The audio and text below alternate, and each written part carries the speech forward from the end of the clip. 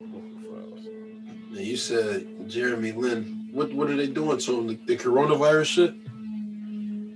Right, but like what a bunch of shit, it's not so much the action that gets me hot.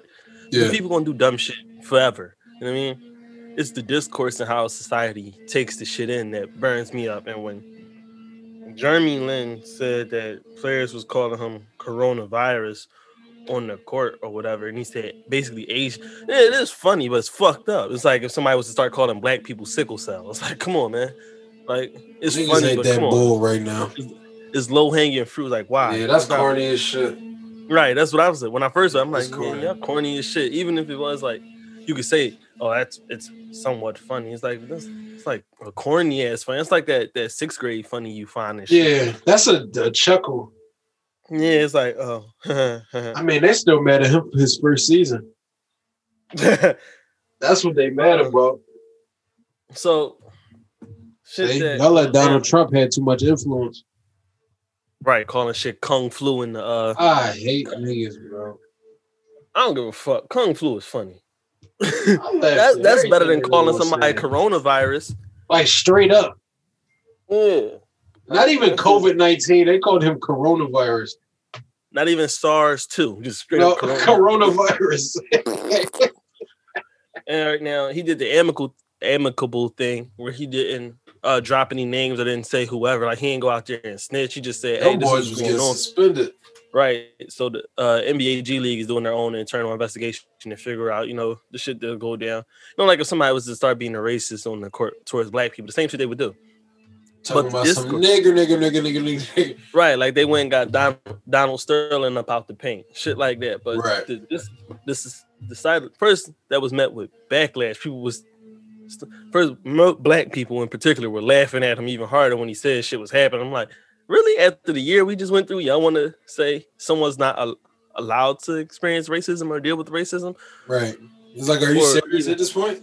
Or even voice y'all point. Then these are the same black folk that turn around and be like, yeah, I'm not racist or I can't be racist. Shit like that. And then the first chance they get is they do shit like this.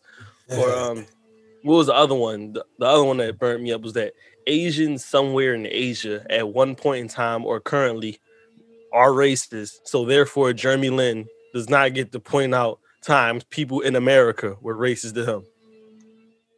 Anyway. Yeah, exactly. Your face says it all. It's like saying because black people have shot other black people, we can't point out instances of police brutality. It's fucking ridiculous, right? They try to negate the fact that people struggle based on how they view us. As if you allowed to have. Then they start having the struggle Olympics where it's like, all the shit we've been through, we allowed to be. Hey, man, but how about we went through this shit over here? Right. Bro, we all fucked dumbass reductive argument as if it helps anyone. Very redundant. Very. You get sickos trying to compare the Holocaust to cattle slavery. It's like, what do you gain from this? Right. What is the gun from this? Both of y'all gonna end up looking like flaming racists and apologists for whatever happened. That's a fact. Cancel culture is at its highest. And most of the part when it comes to Asian and the Jewish community, when our people try to dismiss their plight, it ends up coming off as jealousy because we very jealous how they succeeded despite the fact that we're still being held down. So they just end up sending resentments like Jewish people got all this power now, or they're like Asian people are so smart. It's definitely jealousy. They just mad that those cultures took what they had, the struggle they've been through, and broke generational curses.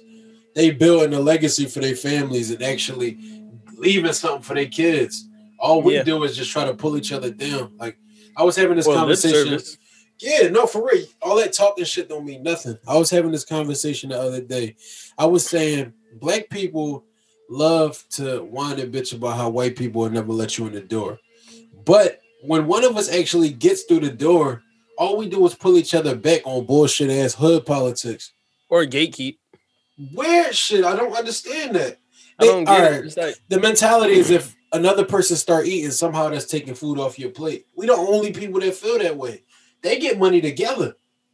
Yeah, I'm about to say they have mastered group economics and at-home discipline. Shit, like, white people embodied Atlanta. In the Jewish community, I think group economics has been mastered to the T where they have like the ideal pipeline of group economics where it's like, hey, if I don't got the money to go buy this property, I'm gonna go tell my man down the street because at the end of the day, the money just coming back. Whereas black people are like, you know, I ain't gonna tell nobody. Let me hide this shit. Let me see. Right. But then it's gone, and one of the white people bought it. Yep. Right, or shit like that. Or they'll sell to the white man or go work with not to demonize white people at the moment. Just saying that catch-all term. Facts is facts. They'll sell to or do business with Merkowitz. Right, someone outside of our ethnic group. Let's say that someone outside of our ethnic group, because it has a somewhat more vested trust or whatever. And I'm not saying someone should guilt trip you into buying or selling black, because I think that's equally as bad as only selling to white people, or only giving white people. Let me throw some stereotypes. It's very clear that we have group economics is very low in our ethnic group.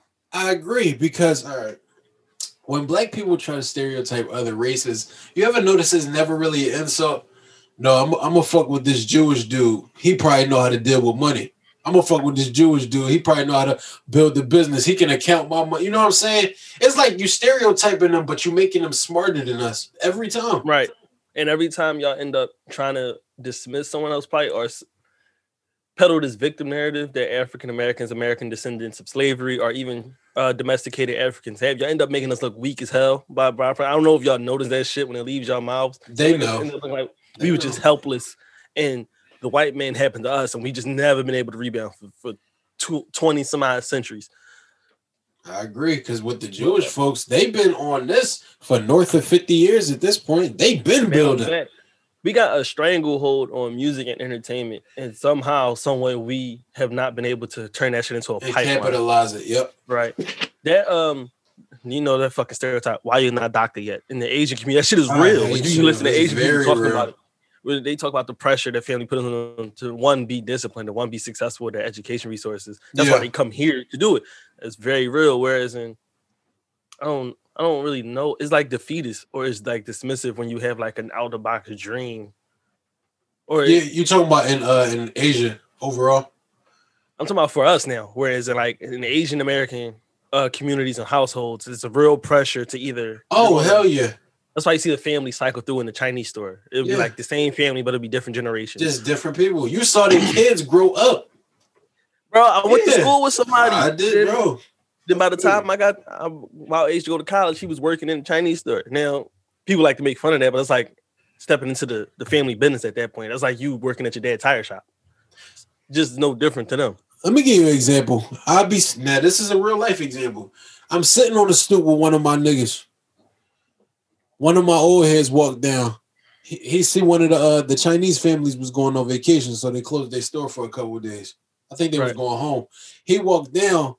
He said, man, this is exactly what he said. He said, man, these fucking chinks, all the money we spend in their stores, we raising their kids and putting them through college. But hold up, let me go buy something before they leave. What the fuck are you talking about? Exactly. I look at it as though everything we say is so jealous. It's like gives off that air of jealousy, and we have ways out. We choose to not do it. Like home discipline, where it's like people love to say white privilege is like a gateway to success, but in all metrics, the biggest gateway to success in uprooting your economic class is having a 2-parent home. And that's something we can control. You know, it's shit we can control. Discipline at the household, making sure you're not in fractured homes or demonizing the other sexual or other gender. I can't find the fucking right word now, but not demonizing the other party for the sake of whatever. You know, basically having a struggle Olympics to prove who deserves what or why somebody isn't whatever. I actually have an opinion on that. Finish your thought if you had more to say. I was just about to run down the list. You know, shit like having a solid household, having discipline, that infrastructure, shit we can control that can effectively unaffected by white people. That's something that's in our hands that we can control. I agree, but we just need something to complain about. Encouraging and empowering our youth to be whatever they want to be, and not just you know, when you hear and actually put it into practice, because you know the whole we need representation thing so black kids could do whatever. Yeah. That lip service that we put on the white companies like Disney, like Fox or whatever, we could do that in the household. There was someone was like, Mom, I wanna join the Navy or whatever. I'm like, you don't want to do that white job, some shit like that. And it's like, damn. Just try. What if that's really what I wanted to do? Right. Now, the best example is if you have a black child say they want to be a first responder. Let a black child say, I want to be a cop. They look at you like, what the fuck, nigga? Like they look at you like a coon at age 6. Yeah, exactly. Like you're a What race if that's traitor. really what they want to do? And truth be told, that may be the way to fix the police. If you raise him right and put him in there, he can spread that shit. Now, on an individual cop level, he might not have the impact you would think one would have. Of course not. Let's say he goes up the ranks and becomes a police chief, and now he's running the district of the neighborhood that he grew up in. Now, they got to tighten up. Right. But before I lose my thought, this was what I was about to say. You were speaking on the infrastructure of the families in the home. I was having this conversation with my mom again the other day. I was like, we was watching Claudine with Diane Carroll and James Earl Jones. So we was watching about like no, for real. We was talking about how black mothers that was raising so many kids by themselves always had the duck and dodge, basically dealing with dudes just to be on welfare and all of that. I was just saying the difference between then and now is the dynamic of love has changed. The world has evolved so far technologically that nobody needs anybody anymore. Back then when you had black couples, they had struggle that they shared. So when you found your person, y'all shared your life together. Y'all build something and survive through the pain together. Nowadays, it's so easy to move on to the next. You don't got to stay with nobody. I think I agree with you saying, but not for the explanation. I feel like I can explain it better. America was built really misogynist at one point in time, and not in the sense that like men were holding down women, but it was like the man was a household. That's the reason why men pay a disproportionate amount in alimony and child support, because it's assumed the man should take care of the family that he established. But now with female empowerment, women's suffrage, now that they're encouraged to have their own livelihoods and careers and their own independence and autonomy, don't have to sit down and wait on some who, I'm gonna just say it, might have been cheating, might have been beating her up, who doing whatever she didn't want to agree with, but she had to suck it up because for the sake of the family and his need of income, knowing how hard it would be as a woman to go out and get on her own. Nowadays, you don't need that. So now the woman can go essentially be the head of the household, make all the money or whatever. Well, I get what you're saying. Social media. That's what I just said. I'm not trying to speak on the fact that I get that women want to be independent. That's not what I'm talking about. I'm talking about the fact that it's got ingrained in the culture nowadays. It's literally everywhere you go, everything you hear, movies, TV, music, is always, if you don't like where you at, find another one. Move on to the next. Move that nigga to the left, go to the right. It's put on us now that you don't have to be with any one person. If you feel like the love is fading, nah, fuck you. I want to fuck with this person. Nowadays, as far as technology has come, I can be here in Harrisburg and be in a relationship, air quotations, with somebody that's in Asia. It's not like before where we was all confined to the neighborhood we was in. It wasn't no technology. We was just starting to see phones and shit. You know, with the circle that you in, this is the life that you build with who's around you. Nowadays, you got the world in your hands. Yeah. People don't need one person no more. It's a billion people. Inside the social. Yeah, people just want to have fun. That's what I was trying to say. Families push away from you now. They don't want fathers to stay in the family. Fuck everybody you want. That's what's promoted in all our music. Definitely in our music. I'm trying to say we lead the culture, but we leading it wrong. Not saying you shouldn't. No, go ahead. I think that happened as like a unintended consequence of like welfare, though, and this is something that the black community deals with very strongly. Whereas like welfare in a roundabout way was intended to help, single mothers, disjointed families as a kind of band-aid over what the war on drugs did to the black home. We can definitely talk about that. Hell yeah. But what ended up happening was it incentivized single motherhood, where it's like, you better not have you have to do that. Or you better have a pretty much a shit job, because it's better to be piss poor and getting a whole lot of government assistance by virtue of food stamps and different cash assistance checks and Section 8 homes than it would be to be a positive imprint, full family. A positive imprint on the economy, and you're making, let's say, $35,000 a year, which is slightly above the poverty range, which means you won't get any government assistance because technically you're not poor, but at the same time, you're not well off enough to actually run a house without cutting some corners. A Band-Aid was the perfect metaphor for that because by way of doing that, you pushing black fathers out of the homes. It's just like for me to be with the woman I want to be with, I have to give y'all documentation of where all my money coming from. I have to literally surrender my life over to the government just for her to keep on getting it for her kids. I don't want to deal with that. And that's how when we shifted, niggas more and more just don't want to deal with that shit. And we call black women bitter and just a bunch of stereotypes we put on our own women that shouldn't be there. That's the fucking problem. And it creates resent. Yeah, we tear each other down. One, like we said, the women don't need you, and two, the men want to go do whatever they want with multiple women. That's something men just want to do. So of course, for no reason at all. You want some this man shit, you know. I don't gotta deal with this shit. Fuck you, bitch. That's just man shit. Men just inherently want to go do whatever. That's why monogamy is such a. I won't say it's a foreign concept because it is a foreign concept though. Now it is genetically, it's a foreign concept, but it's been proven that that's the best way to raise a house and a family, and that's what you should want to do in a monogamous relationship. But another problem is so popular to not be conventional nowadays. They promote being different on you to a point that you swing it to justify your bullshit. Niggas be like, well, I don't have to be with one person. I don't got to be like everybody. No, nigga, you should want to build your life with somebody. Why is that bad? This polygamy renaissance where like people keep pulling up. We got two girlfriends and shit. Come on. Different African tribes or whatever area of the country was pregnant. I'm about to say different. That's the biggest. Cultures where they be like, oh, this, that, and the third, sister wives, and it's like, first, all the women are subsidiary, and first you have to be able to take care of each and every one of them. Yeah. Right? It is just y'all basically having an agreed upon orgy every night. First of all, niggas that is hype about that is the niggas that's not reading the Quran, and it's women that's pushing it as well. Where it's like, I don't know.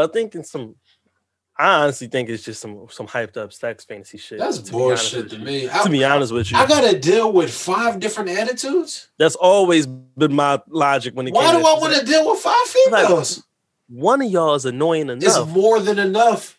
I'll be damned if I gotta deal with 5, bro. 5. What?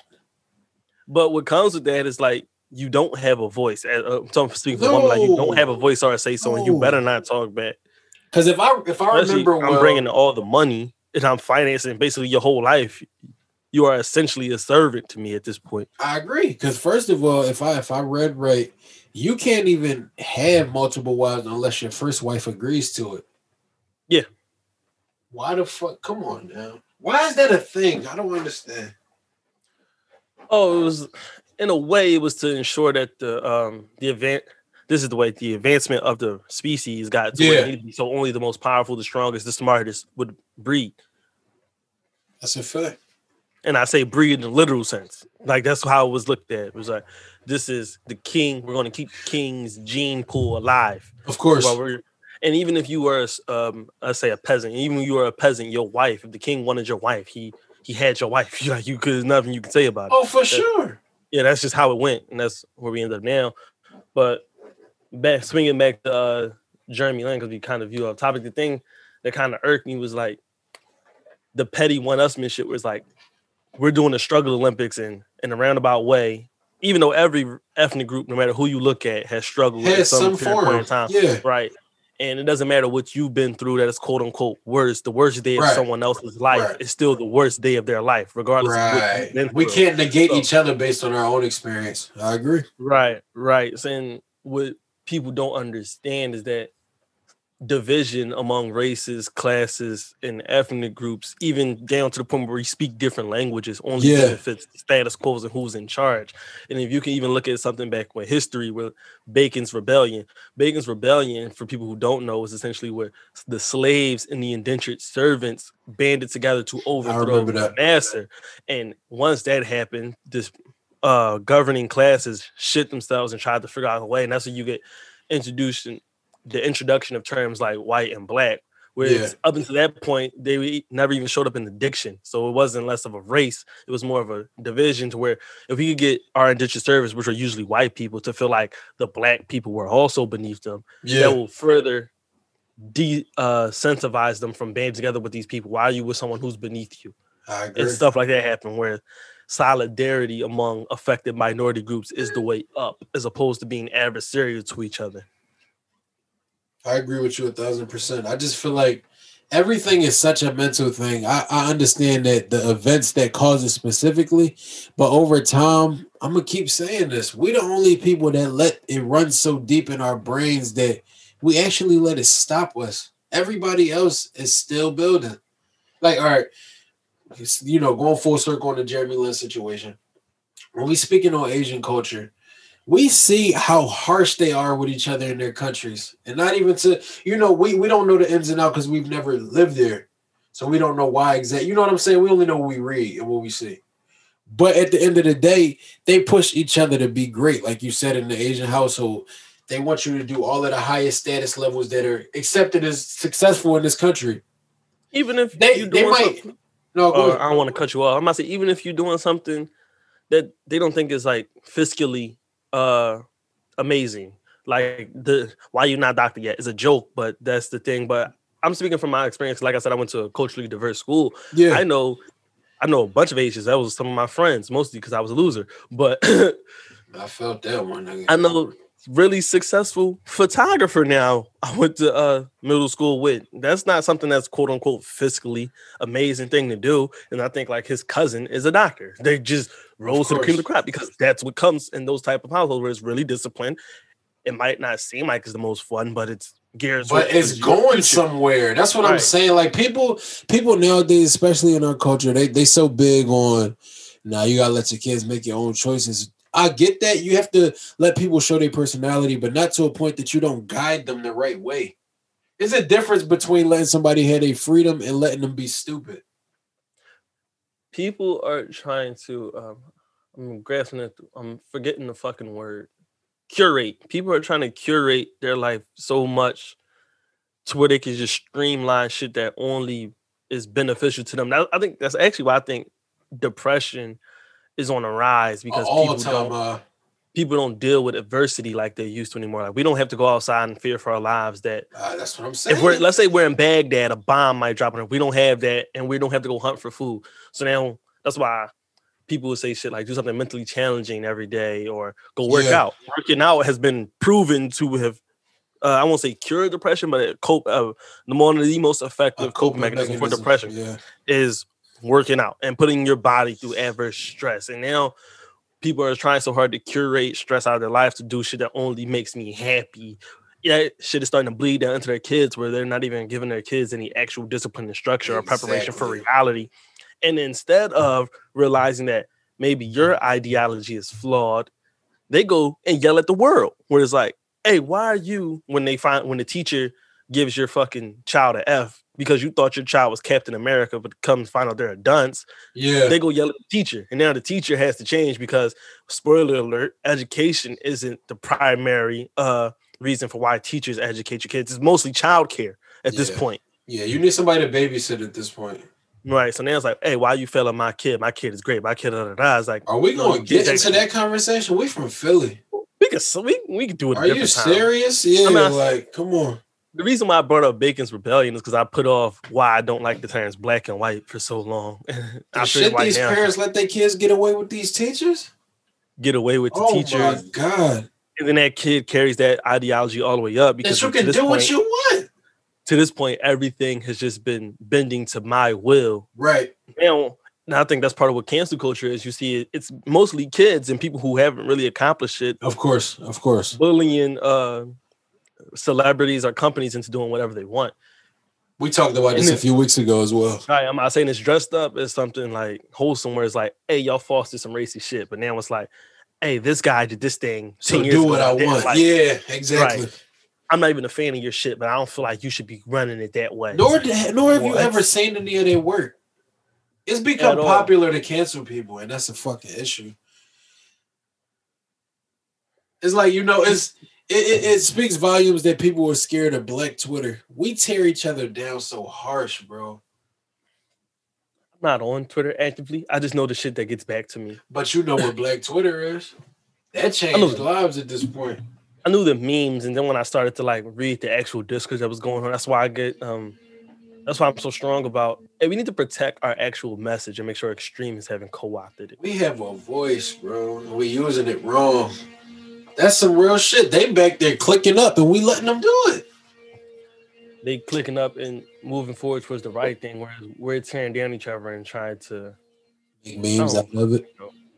I don't know if I'm gonna rewrite history to where now we're going to be the ones in charge, where we didn't actually improve anything. We're just the person wearing the boot now and don't care to. That's like the niggas that want to get into power and have no plan on how to change anything.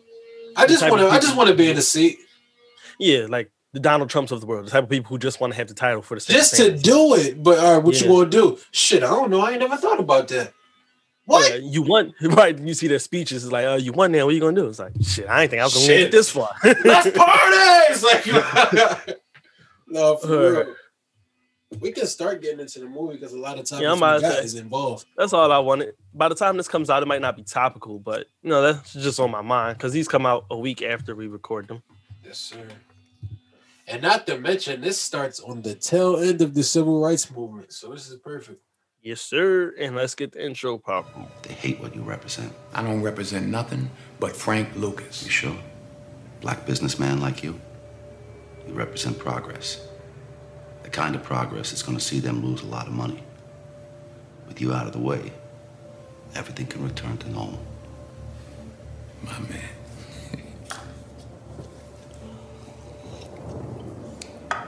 You know what normal is to me, Richie? I ain't seen normal since I was 6 years old. Normal is seeing the police ride up to my house, dragging my little 12-year-old cousin out and tying him to a pole, shoving a shotgun in his mouth so hard they bust his teeth, then they bust 2 shotgun shells in his head and knock his fucking head off. That's what normal is to me. I don't give a fuck about no police then. I don't give a fuck about no police now. Shit. You know what? You can do whatever you want to do. So it don't mean nothing to me for you to show up tomorrow morning with your head blown off. You understand what I'm saying? Hey, Frank, get in line. That one stretches around the block, too. All right. What you want to do?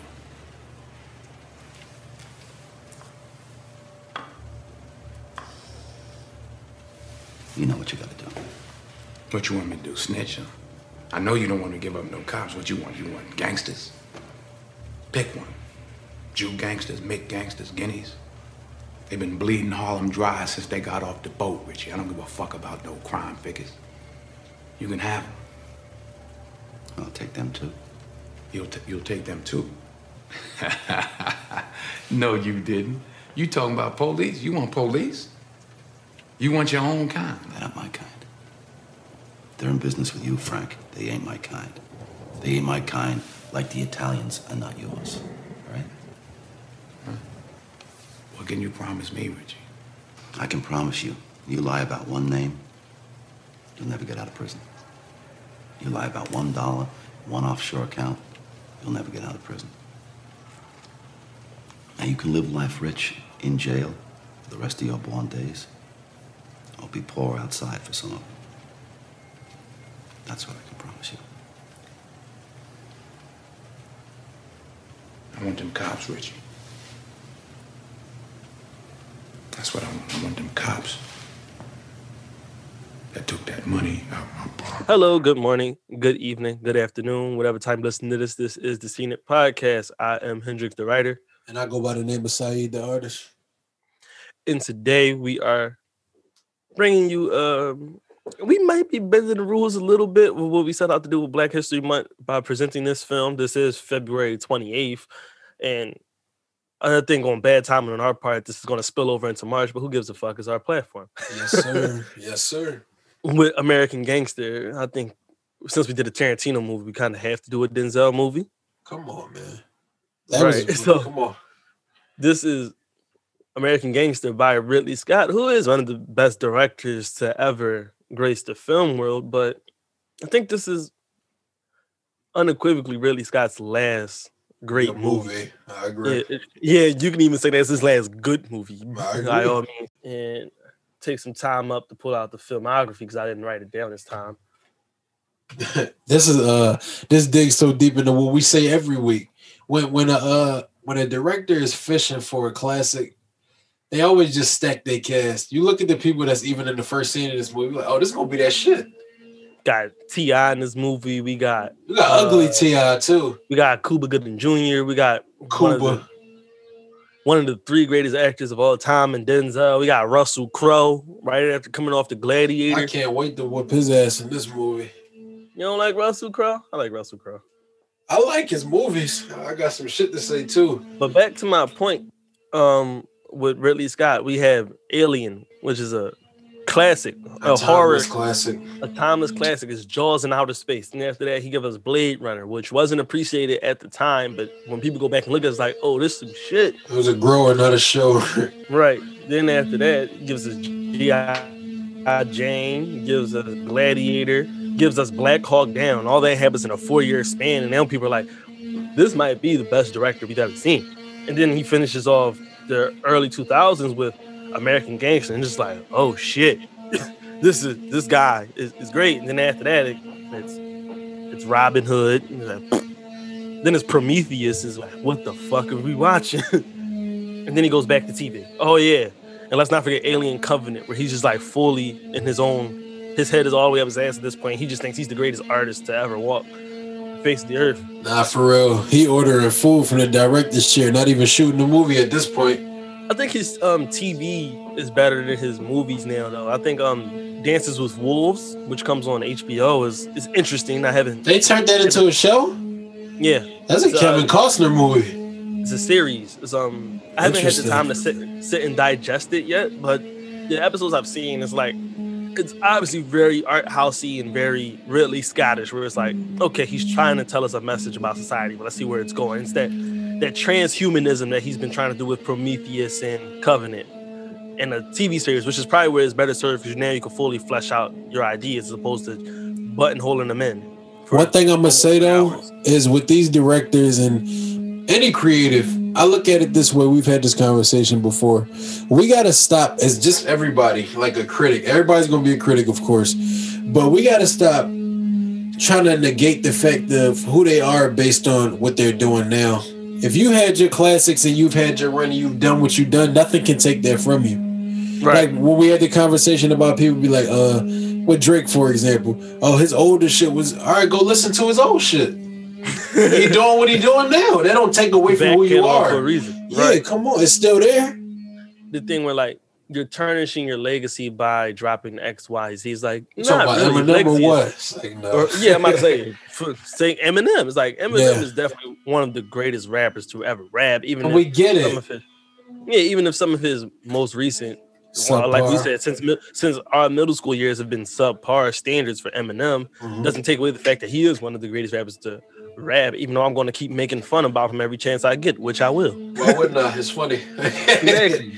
Fuck him and them Eminem fans. That's how I'm feeling. Monster Drake and cargo short wearing losers.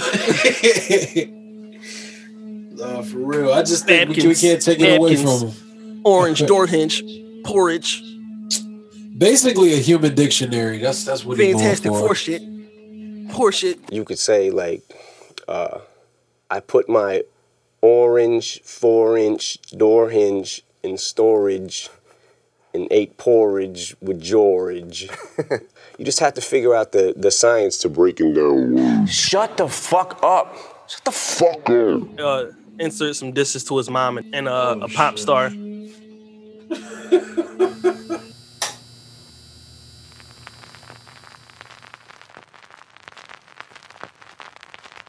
Wasn't it the reason you made that CD for me? Ma, so you could try to justify the way you treated me? Ma, but how dare you try to take what you didn't help me to get? You selfish bitch, I hope you fucking burn in hell for this shit.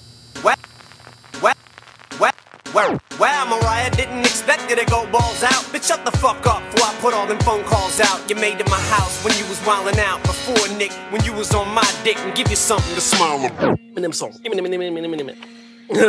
That nigga just make noise at this point. All right, but back to Ridley Scott. Like I said, I didn't have the chance to digest it, but this is like his last great movie, and it's a very great movie. For this movie to be 2 hours and 45 minutes, it is paced incredibly well. Like before you know it, you're 2 hours in and you're like, damn, I didn't feel like any scene dragged longer than it need to be. And I say that because when we do have these longer movies, I like to because they're a long commitment, I like to find a way where you can watch it without feeling like your whole day is wrapped around this movie. Right. But with American Gangster, I don't feel like you can cut anything out. You'll miss very important parts. Like I even found a way to cut out something in The Godfather. And The Godfather is 3 hours of cinema brilliance. But I mean, everybody gonna find a way to take. This is what film reviewing is. This is our opinion. You feel how you feel about how you feel. Right. And even with this, it's like it's a couple montages, but even if you cut out the montage, that's like 5 minutes you shaved off. No point, man. Like this movie has beautiful pacing, and I think having, like you said, the all-star cast makes it even better because it makes it easy. Something that might have been mundane is driven up 10, where even the scene where before we get there, even a scene like when Denzel goes and confronts Cuba Gooding Jr.'s character, that in left in Porous Hands could come off as like boring filler because it doesn't actually affect the plot in any serious way. But that's when we do see it as like a brilliant piece of character where you could like, I don't care if you call it blue dog shit. No, for real. But let's go ahead and start. You want to take it from the top? Yeah, we can do that. Well, the movie starts off with just some hard shit. He had the boy sitting in the chair. He was lighting the cigar. They pouring gasoline all on him. God damn. No words in the beginning either. He just threw the lighter on him. Boom. Just threw the he lighter. He didn't even let him burn. He gave him the whole clip. Boom, boom, boom, boom, boom. I'm like, damn. Yeah, I'm not about to torture you. He said, you gonna burn, but you don't gotta be alive. I got you. Right. I'm gonna put you out your misery. And I think that whole the whole opening 5 to 10 minutes is just carnage. Carnage, but it's showing him being Bumpy sidekick. It's building that. I was about to say he has servility in his character in the beginning. It's kind of what I wanted from T'Challa and T'Chaka and Black Panther. Exactly. Yeah. We needed some type of father-son relationship. Whereas I have a reason to care when you go, other than like baseline, this is your dad. You're my dad. Like, what did you teach me? Show me something. Right. Something like that, which I feel like the Black Panther movie could have and should have done. And you see American Gangster does it with 5 minutes. The first 5 minutes. And what I really like is... And then it gets Bumpy out of the way immediately. He's like, all right, this isn't your movie, Bumpy. Go away. Let me use a word. It gave edification. A word of the day? Yes, you want to use a word of the day? I'm gonna do it. It ain't crucifix. Don't listen. Don't crucify me. you bet. Nah. The word that I would really go for is edification with this. Hey guys, I'm Yashwant and you're watching Word of the Day. Our word of the day is edification because it gave Bumpy's character it built him up to be something stronger than just a gangster. Yeah. It shows everything that he taught Denzel in the first 5 minutes, from the good to the bad, the beautiful to the ugly side. It opened up on him giving out turkeys. It frames Denzel. I'm about to say it frames Denzel in a way. It does. Actually, let's just be real.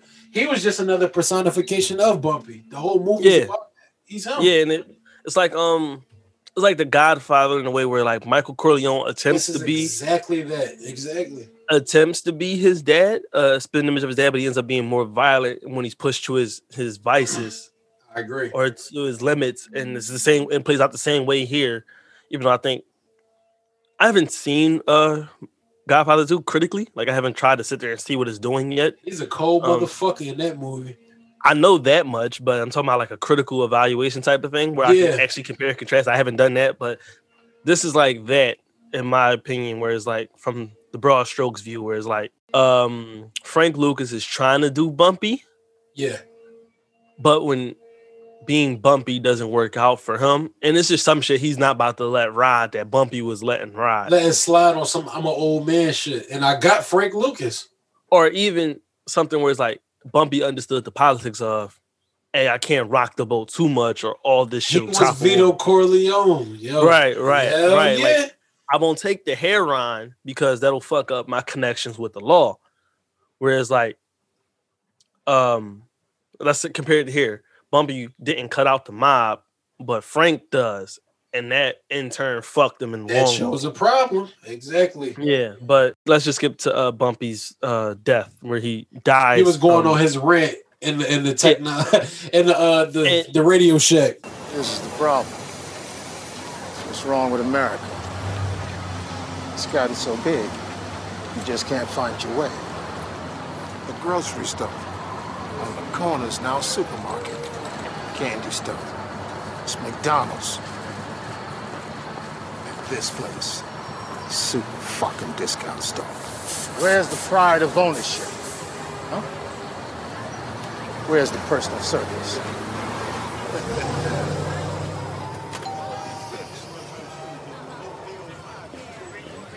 See what I mean?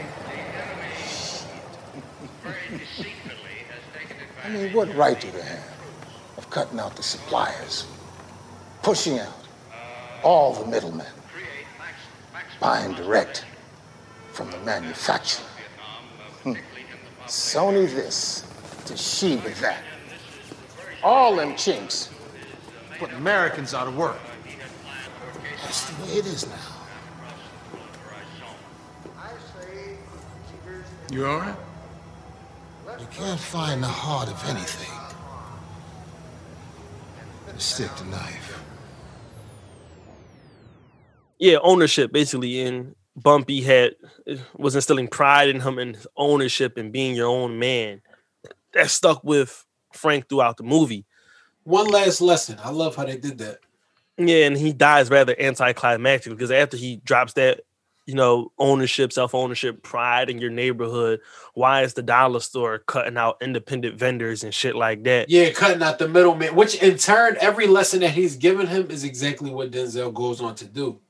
Am I saying Denzel ends up turning into the Walmart, not the middleman, and being that person? But that nigga says Sony this, Toshiba that, all them chicks. They putting Americans out of work. I was like, oh shit. I love my PlayStation. Them boys ain't fall back, and this was the 60s. Yeah, sponsor us, Sony, please. Nah, honestly, shit. Send them the PS5s that niggas just can't get. But come on, man. All right, moving on. He dies rather anticlimactically, where it's just like he just abruptly dies. And he was ready to go though, because he was old. telling the store owner, he was like, "Hey, get help." He was like, "It's cool, Frank. Yeah, don't even fight it, man. I don't want to be your a turn." vegetable. Right.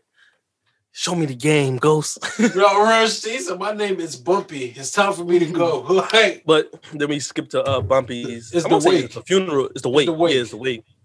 And that's where we're introduced to the mob. And Idris. Idris character. I don't know his actual character name. But something Johnson. He was a bitch. I know this. Fuck it. Idris should be playing James Bond. That's all I'm going to say. Idris or Michael Fassbender. One or the other. I like Michael Fassbender as him. I like that. Yeah. I like that. Give my boy a chance. He killed his role as Magneto. But did he? Did he? Then we see Cuba Gooding, and these are like they're supposed to be antagonists, but they aren't threats. Yeah, they aren't threats. And they dumbasses. Doesn't even treat them as threats. And then you see Frank OCD's kick in when he's wiping the piano off and putting a coaster. It's like, have some fucking class. You put this glass on his wood, it, bro. And Idris being the fucking clown he is, he thinks he's doing it as a service. He's like, no. Give me a light too, bro. Right. What? Straight disrespectful. I love Denzel. You always gonna get him in every movie, but not in a Kevin Hart kind of way. Denzel always played Denzel. You know what I mean by that? He's so strategic in his movie. He's just looking around like, okay. This show. My man. I can't wait. That's the classic line. We putting that. That's the Young Django this time. That's the you fuck line right there. You're like, my man. That nigga did stain the shit out the table. Yeah, it's like, come on, have some fucking respect. This ain't your furniture. First of all, we like cigarettes in the crib now. In the 60s, yeah. They didn't open a window. Not in my house, but not in 60s, my fucking house. But then, as the scene progresses, we get Denzel, and when he's talking to the dude, I don't know his name. Do you? It's not important. I'm not sure. Talking about the boy that looked like Al Sharpton. The boy that looks like everybody in the 5 Heartbeats. Yeah. But no, I don't know his name. He just pops up here and there. I remember they was talking. He was trying to give his condolences to Frank because he know how close him and Bumpy was. He's just looked around. He's like, yeah, You know, half the people in this room woke Bumpy money when he died. They think I'm gonna forget to collect, but I'm gonna get that money. I'm gonna get that money. Back to Training Day. Yeah, exactly like Training Day, but it's like get that money. It's like a Shakespeare open. If you ever seen a Shakespeare play live, you know I walk out. Yeah, I must say they walk out and tell you the ending before the movie starts. Yeah, but it isn't in the spoiler way where they like tell you, "Oh, Hamlet's going to what?" They'd be like, "Hamlet dies at the end," and then they just walk off. Now you're watching the whole movie trying to figure out how's Hamlet die. But it gives you a hell of a story. I'm about to say now everything is ratcheted up. Every encounter is now ratcheted up. It's like, did Hamlet die with this? Right, right, exactly. And that's how it goes now. Where it's like, so how is Frank going to get this money? And we see every movie make is like, is this the one? Is this the one? Now every confrontation he has with them is like, is he gonna get him now? Is he gonna get him now? Is he gonna get him then? Exactly. But we just know he gonna get that money. It puts an inherent investment in his interactions with Nicky Barnes and Idris Elba character. Whereas I don't think if that line happens, we care because, like I said, these guys aren't threats in the grand scheme of the movie. They dumbasses. Yeah, it's just and they flashy dickheads. Another thing this opening does is it juxtaposes Frank and Richie beautifully. In a big way. You see Frank is like OCD and he's really classy, civil, and this is the gangster. And then we switch to the cop. He's a disorganized, bumbling he's a dumbass. Mess. He let his life fall apart in front of him. His life is in shambles, but they're both violent, by any means necessary motherfuckers. Where you see, I agree. When we cut to Frank, you see like he says he's burning somebody with a cigar and then shooting them. It's like we burning you to death. And now we're going to shoot you. Yeah. Richie is kicking in your door with a sledgehammer, breaking your jaw with the end of it, and then beating your face in. And then I'm going to arrest you. It's like, now you're going to tell me what I want to know. His man's bit him, too. When they broke in I'm going to drop that Carlo joint when his head got bit. No. I found that scene to be funny as shit. He holding the door. He's like, hit him in his head. Boom. I'm like, God damn. With the back end of the sledgehammer. Yeah, what the fuck? You're supposed to be my fucking friend, asshole. I was like, damn. Then they start strong on him. It's like, what do you get for assaulting the cop? It's like 15 years. Your man in the chair like, hey, come on. He starts snitching immediately. Yeah, what do you want? What do you need? You want the bookie? What do you want? I don't want your fucking bookie. He always play a rat. Every movie I see him in, he a rat. He said, I play a mighty fine snitch. He really do, though. And what did they say? They said, who do you want? Who do you want?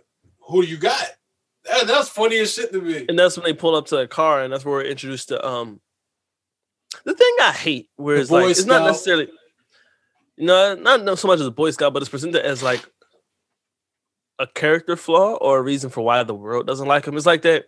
Now, to this movie's credit, this isn't Richie's only flaw, but in a less skilled hands, Richie being more unapologetically honest and having integrity to a fault would have been quote unquote considered a flaw, even though it's something morally amicable.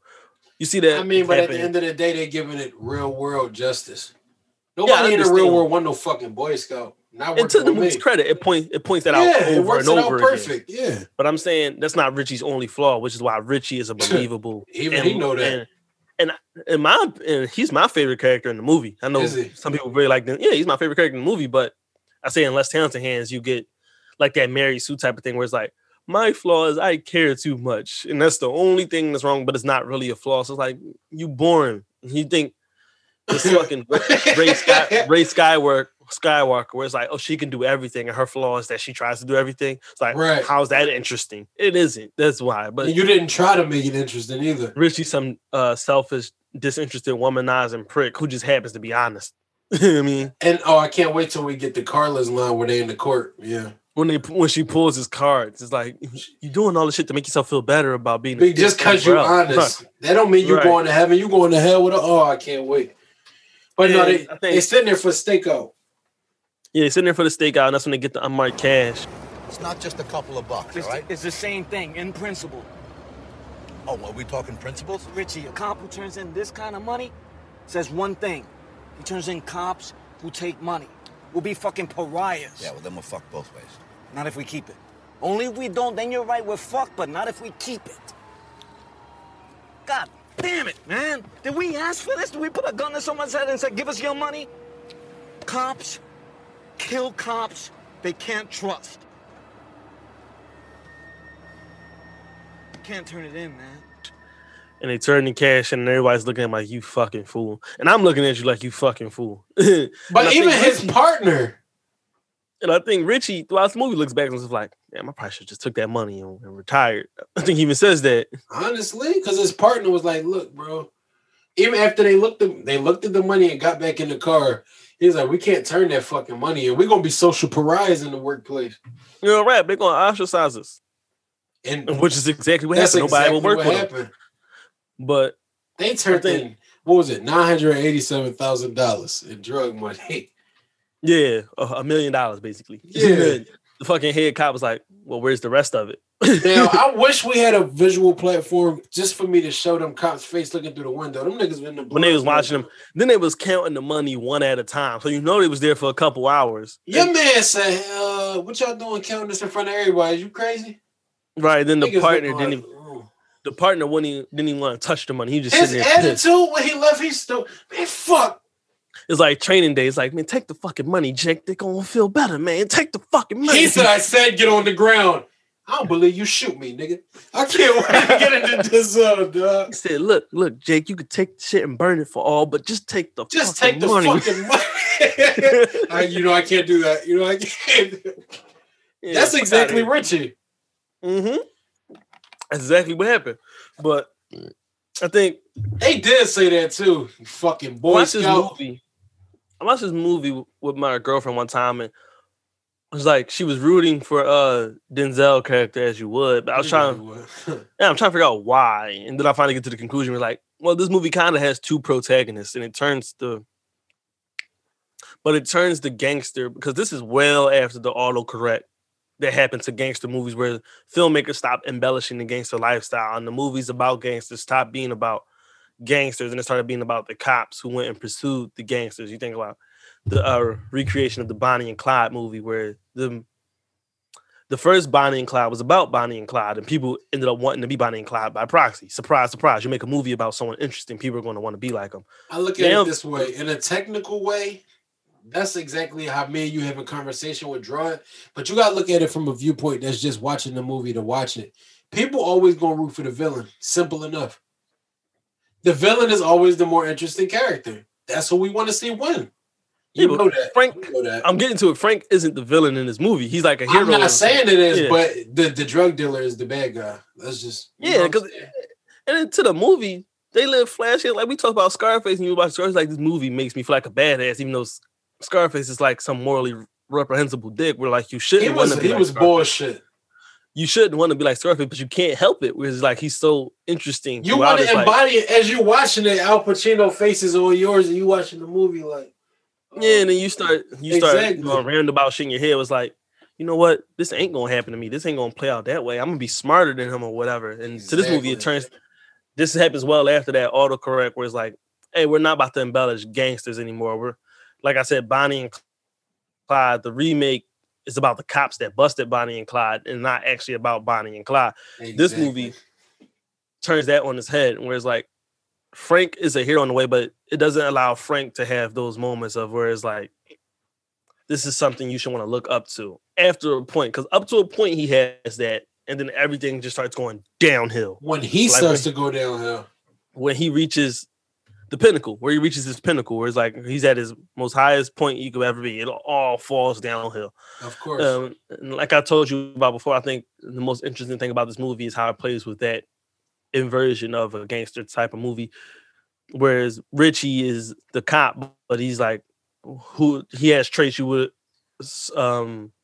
normally have on the crime boss, and the crime boss is this honest to do family man who doesn't do anything quote unquote wrong other than beat the shit out of people.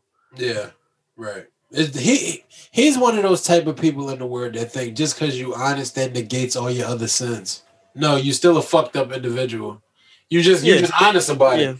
Yeah, you know those people that be on the internet be like, my flaw is that I'm honest too. I'm too honest. Like, no, you're probably arrogant right along with that. The fact that you think and the real problem, exactly. Yeah, I'm gonna say the fact that you think the only problem with you is that you're honest. Yeah, get the fuck out of here. But let's be real. The only reason most people be honest is because you too stupid that you get caught every time. You ain't got no choices in their face. I think that's like all right, like with Sonny and The Godfather. You got your dick in this bitch. You gonna say that's not you if you answer it to your name? Yeah, it's me. On the door. That shit never gets old. Yeah. On the door. We're gonna get to that shit. Because what is with these guys and not pulling out to answer shit? They were oh yeah, Richie got one of them for sure. But like back to these people, it's like they're like honest, but it's like facetiously honest. Like they're being honest and shit. Like they're telling kids, "Oh, your dad left your mom when you were 2." It's like, why? How What do you gain from that? Yeah, right? why What do you did you gain say from that? You're an asshole, and you think, "Oh, I'm just being honest." Like, no, you're being an asshole. But your name is Richie. You gotta be some type of asshole. yeah, right. People probably called you Dick when you was older. Honestly, no, for real. We go back to my point. Is like this movie kind of has two protagonists, Richie and Frank Lucas. Of course, and the one. And we're introduced to the one antagonist, the New York cops. Yep, the dirty cops. And they give the voiceover so people can understand what's going on if you're not familiar or can't recognize what's going on, which you can't expect people to know. They tell them the cops are basically remixing the dope and controlling the market and eating up all the profit and controlling the game. They dilute something that goes on to this day. Yeah, they diluting it to make it less potent, but overcharge for it. And keeping all the product and they basically giving a lift to Denzel's character. They putting their foot down for him to step on it. That's the type of shit that happens in, I'll use prohibition for like what societies that have some form of prohibition in place. That's why people think the solution to gun violence is banning guns. It's like, no, because that'll just mean the criminals, the people who already are misusing the guns, are just going to have complete control over it. Yeah. Whereas now you, honest person, won't have a chance to defend your house. But we talked about that shit with Al Capone, where it's like he rose up through prohibition. I'm selling something that's illegal. Even with drugs, it's like the only reason these people have power over the drug game is because it's illegal. You're going to get it from somewhere. It isn't like they're forcing people to take drugs. People are coming to them to buy the shit. They want it. Rather, I'll use Switzerland as an example. I think it was Switzerland. It's one of those Dutch countries, where they had an opioid crisis much like ours. I grew up in Kensington. We all see the shit. Of course we did. You grew up in zombie land. Yeah. They provide the shit to the civilians, but you got to take it in this controlled environment. It's the purest you're going to get. It's not touched with anything. And you can have however much you want. Man, on the surface, like, you just got a bunch of fucking junkies running around, but gradually these people got better. And the theme of it was that it wasn't so much these people were addicted because they were junkies. The addiction was feeling something that they were missing. And of that course, was a community. And that's every vice. That's every addiction. To fill a void. Even people who throw themselves into sex, even people who throw themselves into work, you're feeling something that you're missing. You need it. Right. So when they would give them what they wanted, the drugs that took out one that handled the epidemic and that took out the drug lords who normally would terrorize the city, because now the government has control over these products or whatever. It can tax it. That's another revenue source. And then we can build up a community for these people. Shit Project Home should be. Pushing them into their neighborhoods and circling off the people and let them kill themselves. And you gotta work or whatever. There's all that shit. It's real utopian-esque, where it's like, of course, hey, you're gonna help make you a productive civilian in society while helping you through your problems. Because just because you like crack doesn't necessarily mean you're a horrible individual. Whereas and that works better than the American way of handling drug addicts, where we demonize them and throw them in jail for 20 some odd years, and they're just fucked at that point. Yeah, they have no way to function. Yeah, and they have no way to get back on their feet if they ever wanted to. You wear that that felony you get for walking around with like fucking 3 grams of coke or whatever you had, some shit that you could realistically do at a party. Yeah. Now you're just fucked for life at that point. Man, we all know it's a setup. Moving right along. The next scene after we get the cops diluting the drugs. We see how he's distributing to the Italians and how Frank is buying his drugs from them. Yeah, he's buying the bullshit. And I think the next important scene is when Idris walks back in on Frank eating breakfast to establish that, push that a little bit further, pull on that string a little bit. He walks in and he's like, 20%. Like, Bumpy ain't even take 20%. Yeah, Bumpy ain't here no more. Bumpy don't own this shit. Right. I need 20%. And Frank was like, My man. He give him the 5. And he goes down 5 ones and give him $1. I'm like, 20%. That's Denzel as fuck pushing $1 with his finger. 20%. 20%. That is 20% of 5. It like, is. Fuck out of here, nigga. That boy, you got on a red hat. I ain't giving you shit. Right. Then you walking in a double-breasted suit. Who the fuck you think you is? Look like a Henry fucking Hill? cartoon character, bro. Right. You fucking fool. You want to be Italian so bad. Man, move. Then he get his homeboy like, come on, we out. Walk past all you niggas. You ain't gonna do shit to me. No, for real. And then they gave Denzel that Black Panther look when he put on that big ass fedora with the leather trench, throwing the stick to the dog on the beach. Yeah, and then there's more of Frank being a family man. Frank being a family man where I think he calls his family to tell him like, hey, start rounding it up. No, he calls his cousin. I ain't nowhere near that. Yeah, he calls his cousin that's in Korea, right? Yeah. Because he was watching TV and he was saying how the soldiers were hooked on opium, and opium is like a fix of heroin. There's a strand of it. He was listening to the radio. Yeah, so he calls his cousin. Because it's his cousin, he knows somebody over there. He doesn't just fly over there on a whim. Calls his cousin or whatever, gets to starts talking business basically. He was like, yo, it's me. Who the fuck is me? Me who? Is your cousin, nigga? Yo, cousin, Negro. No, the funny part is that his cousin answers the phone in Korean. He's like, who the fuck? Who the fuck is Who this? It's me. Me who? Me, your cousin, Negro. Oh, Frank. I can't wait till we get to his brother. This Frank. Frank who? Yo, brother Frank, nigga. Frank? I was cracking the fuck up. The mom. Hey, mama. Frank, you on the phone. But nah, we get the little sequence of him getting his passport picture funny as shit. Yeah, that nigga got his passport faster than I did. He still looked waiting. hurt. Man. That nigga face was like, where in America they had same day passport service? honestly. I need that. But the next scene is then I Richie think- with his baby mom. yeah, I must say, yeah, his baby mom. Yeah, white what man it with is. baby mom. But I think what's interesting this movie does is every time you have a wholesome family moment with Frank, it's juxtaposed with Richie and a disjointed family to even This is further fucked up. establish that narrative. Whereas like I think they're walking through the park at this point, right? Yeah. Yeah, they're walking through the park and they're chopping up trying to figure out. She's basically telling him, I'm about to go across the country with your kid. And he's like, the fuck you are. That nigga, he said, you're not going to Vegas. Not with Michael anyway. Why I just pull out the Mark Wahlberg Boston accent? No, The fuck for real. you are. No, for real. But and then Got so his the son people over there playing with a cap gun. and then they over there talking what they're gonna do with their son, and the motherfuckers keep throwing glass. He Breaking walks over glass. there. No, Hey, I First told of you all, to why calm the the fuck fuck is you down. doing that? Right? Why is y'all doing that dumb shit in the middle of a Dead park? ass Y'all just kids. throwing glass for no reason. Like, I told you, I'm a fucking cop. I'll kill all you. And like, what? She was like, you don't have a gun. He's like, ah. I was cracking the fuck up. It's he all was- about the bluff. I don't know what his problem is, bro. I don't know why she looked at him crazy for doing that. It's like, yo, we talking, and these motherfuckers just keep throwing glass. And Ain't then my gonna kid over there disrespect playing. me. Right, and then my kid over there playing. Like, get the fuck out of here. Real shit. And then, you know, the next important scene is when he get the bank cut.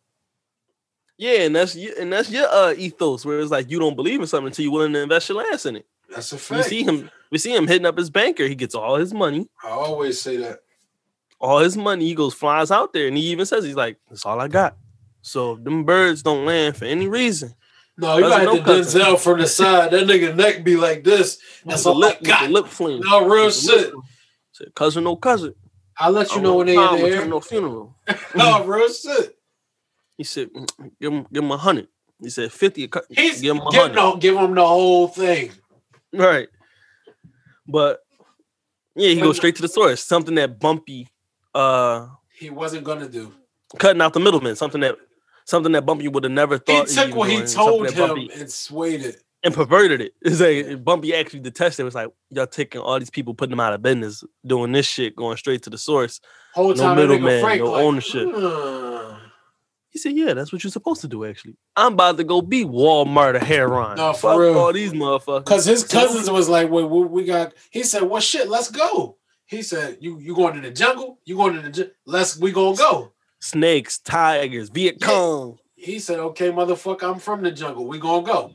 He said, I ain't come all the way out here to go deal with no fucking middleman. He said, I'm talking about mosquitoes that'll fucking kill your ass. Okay, so let's go.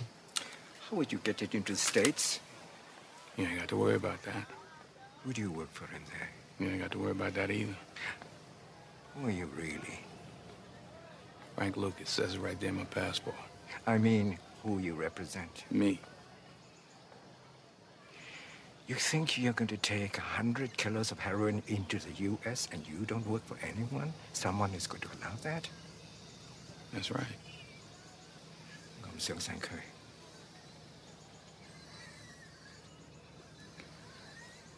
After this first purchase, if you're not killed by Marseille importers or their people in the States, then what?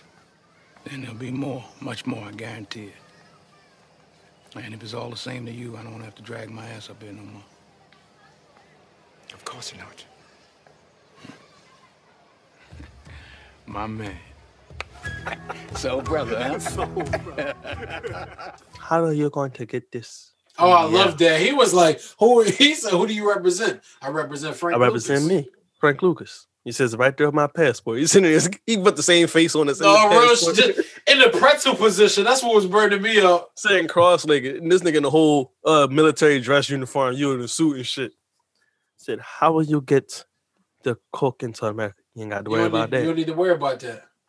How will you distribute? You ain't got to worry about that neither. All and if it's all the same to you, real shit. All the same to you, I don't want to drag my ass up here no more. Fine. My man. Of course not. My man. Soul brother, huh? Yeah, brother from another. Nah, that's that shit. That nigga definitely said, give him the whole thing. Frank is just all business, but he's like arrogantly hubris about it, where it's like, hey, you going, you mean, and you going to take me to the actual supplier. Motherfucker, what if he killed your ass for even thinking he was allowed to speak that to him? nigga went straight to Vietnam during the war, dog. During the middle of a war. The war. The war. And then went into the jungle to go straight onto somebody's drug plantation. What? It's set in pretzel formation. That's like me walking up expecting him eating with Chapo. No, and serious about it. I want 100 keys. So I want 100 keys. Nigga, what? You a snitch? Niggas, how are you planning to get this into the United States? Because first they tried to bullshit him. They tried to hit me with 2 street level drug dealers. It's like, I want 100 keys. I can't get this shit from them. I don't have time. Are we gonna do this or? And then, we got Frank's all business and he's dead ass, and then it cuts to Richie in bed with a bitch. But we got Jay being a fucking heroin addict. Yeah, I'm about to say that's the next thing where it's like, but you see him being an honest do-gooder to a fault where he's going to go get his friend from the projects, the middle of the projects, no questions asked, in the middle of the night. Not in the middle of the night, but no, it was morning time, just early as shit. They're rolling over from getting some ass morning. Because basically, you got a cop stuck in the projects and he killed the drug dealer, and all of the niggas, all the niggas in the projects huddled outside the door ready to hang his ass. Where's your backup? You got no backup? Why is that? Bandage his neck. Richie, he's dead. I know he's fucking dead, right? Bandage his neck, clean up his head, prop him up on the gurney so he's sitting, and open his fucking eyes. All right, let's go.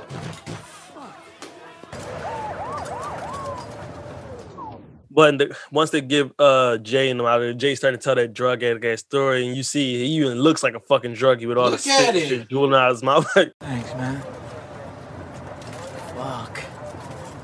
That asshole pulled a piece on me, man. Can you fucking believe it? Pulls a piece on a cop? I had to do it, man. Kill or be killed. Fucking crazy world, right?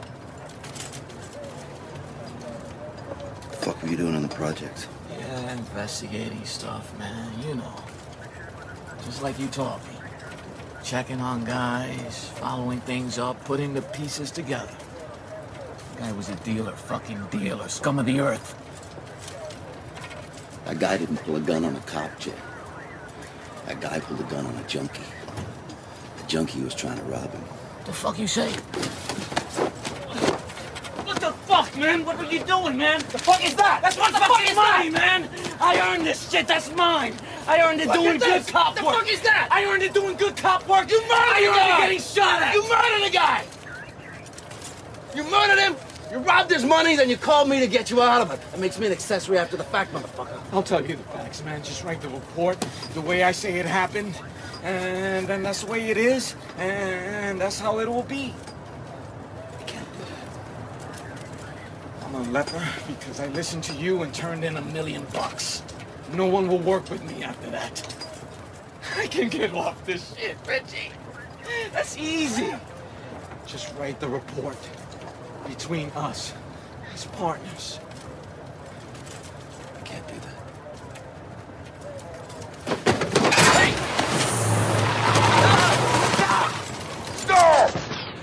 The fuck wrong with you? Like, He's ain't trying to kill me, a fucking cop, man. Fucking, you believe that shit? Talking like Shaggy and shit. And fucking that sets up something that's about to happen, the future events when he eventually ODs. Of course.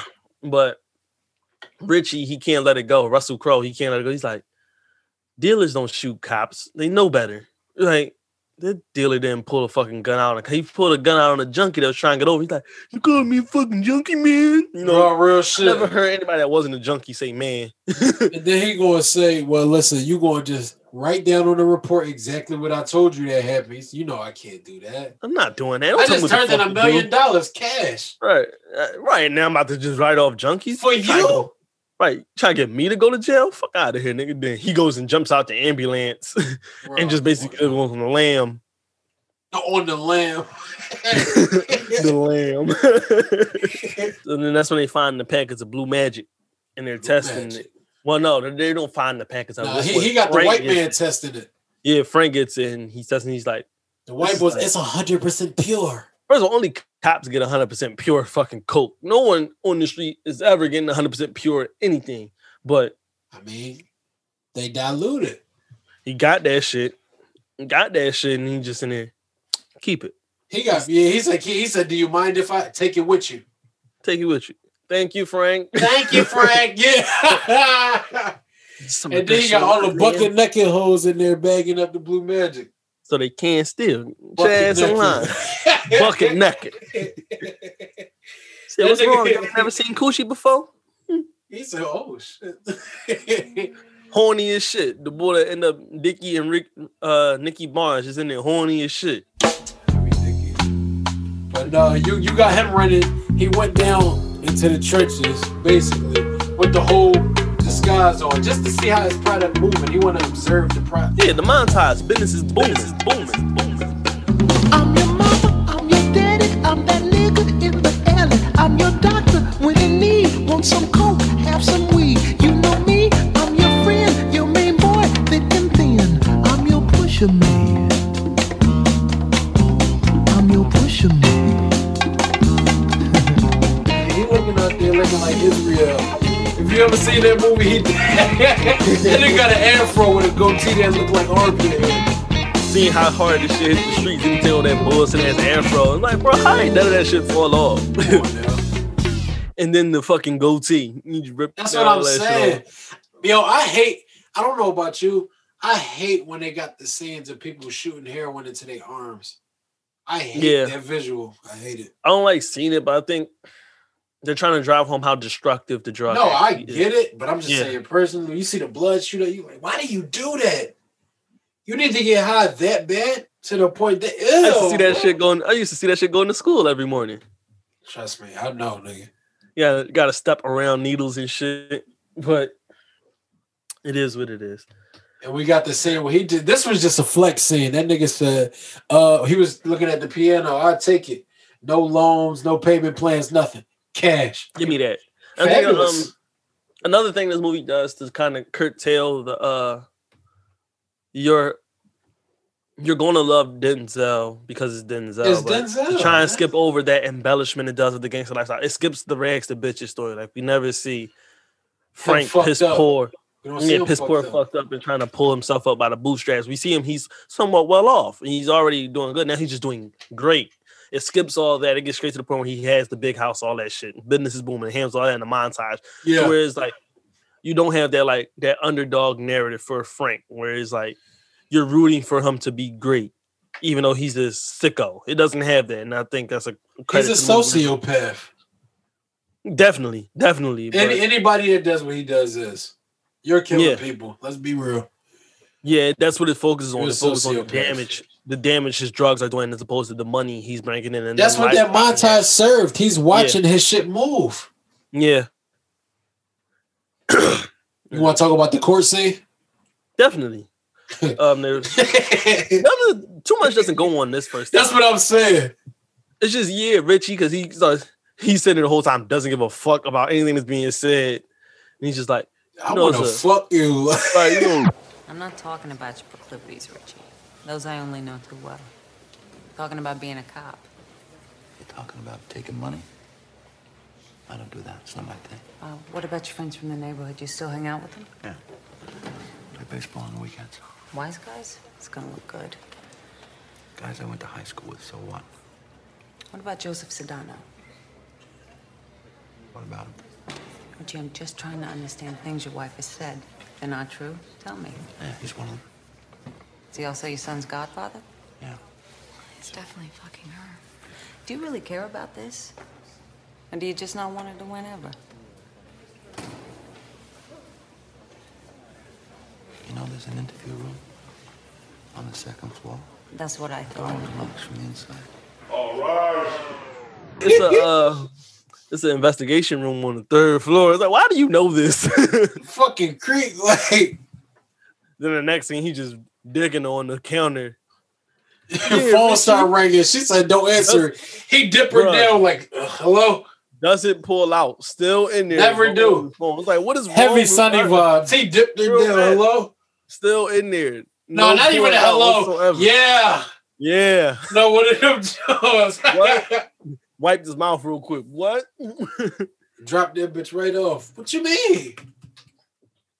Then go to the what do you call it? No, yeah. Oh, no, he got the phone call because the phone call was That J overdose. J overdose, which gives him a natural investment into getting Blue Magic off the street. Because even though Jay did some shit that fucked up But shit. this where he is was your drunk, friend at the end of the day. This is still my friend at the end of the day. It was like, and I lost him to Damn. Blue Magic.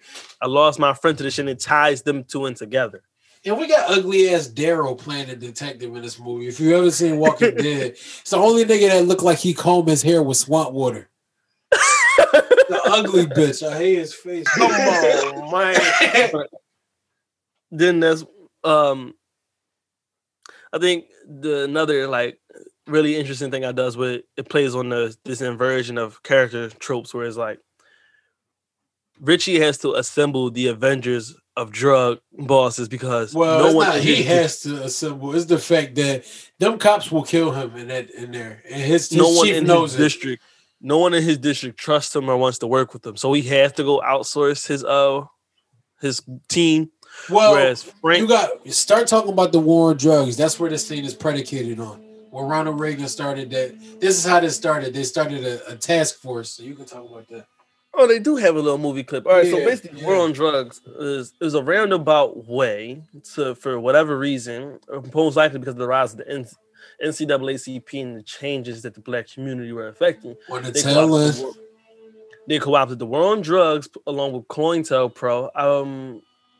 When we do spoiler alert, when we do Judas and the Black Messiah, we can talk about COINTELPRO because In every way of it. Every way of yeah, it. but we're gonna have to. But for the roundabout right now, you can just Google it and you'll get the Wikipedia page. You'll understand essentially what COINTELPRO is. Yeah. But the War on Drugs was a way for them being the state, the U.S. government, the church, Yeah. whoever the fuck you want to call it, have a convene out into black homes, and we're gonna essentially pulled the leadership, which at that point was the male father figures, out of these homes and disjointed that way. Because we cut the head off the snake, the body won't move. And we're still feeling the effects of that today. Couple that with, like we were talking about earlier, with welfare, you have a recipe for a disjointed family. I agree, 1,000%. That perpetuates generations upon generations. Everyone knows the war on drugs was bad. Everyone knows the war on drugs was wrong. But we need to get to the root of why. What was the agenda behind it? Just breaking up black homes. No, we know why. People know why. I'm saying, and when it was happening, people wasn't realizing that. Oh, the crack epidemic. That was what it essentially was. But this was about 10 years before we get into it. Yeah, the crack epidemic basically would hit the streets. New Jack City, all those movies where it's like the 80s babies. This is most of our demographic for some reason. Yeah. But most of our fan base is the 80 babies. But they know, they grew up with it, they live with it, they understand how hard crack hit the streets. We still talk about it to this day. Hard, nigga. Still feeling the effects of it. Most of us are raised by them. But I agree.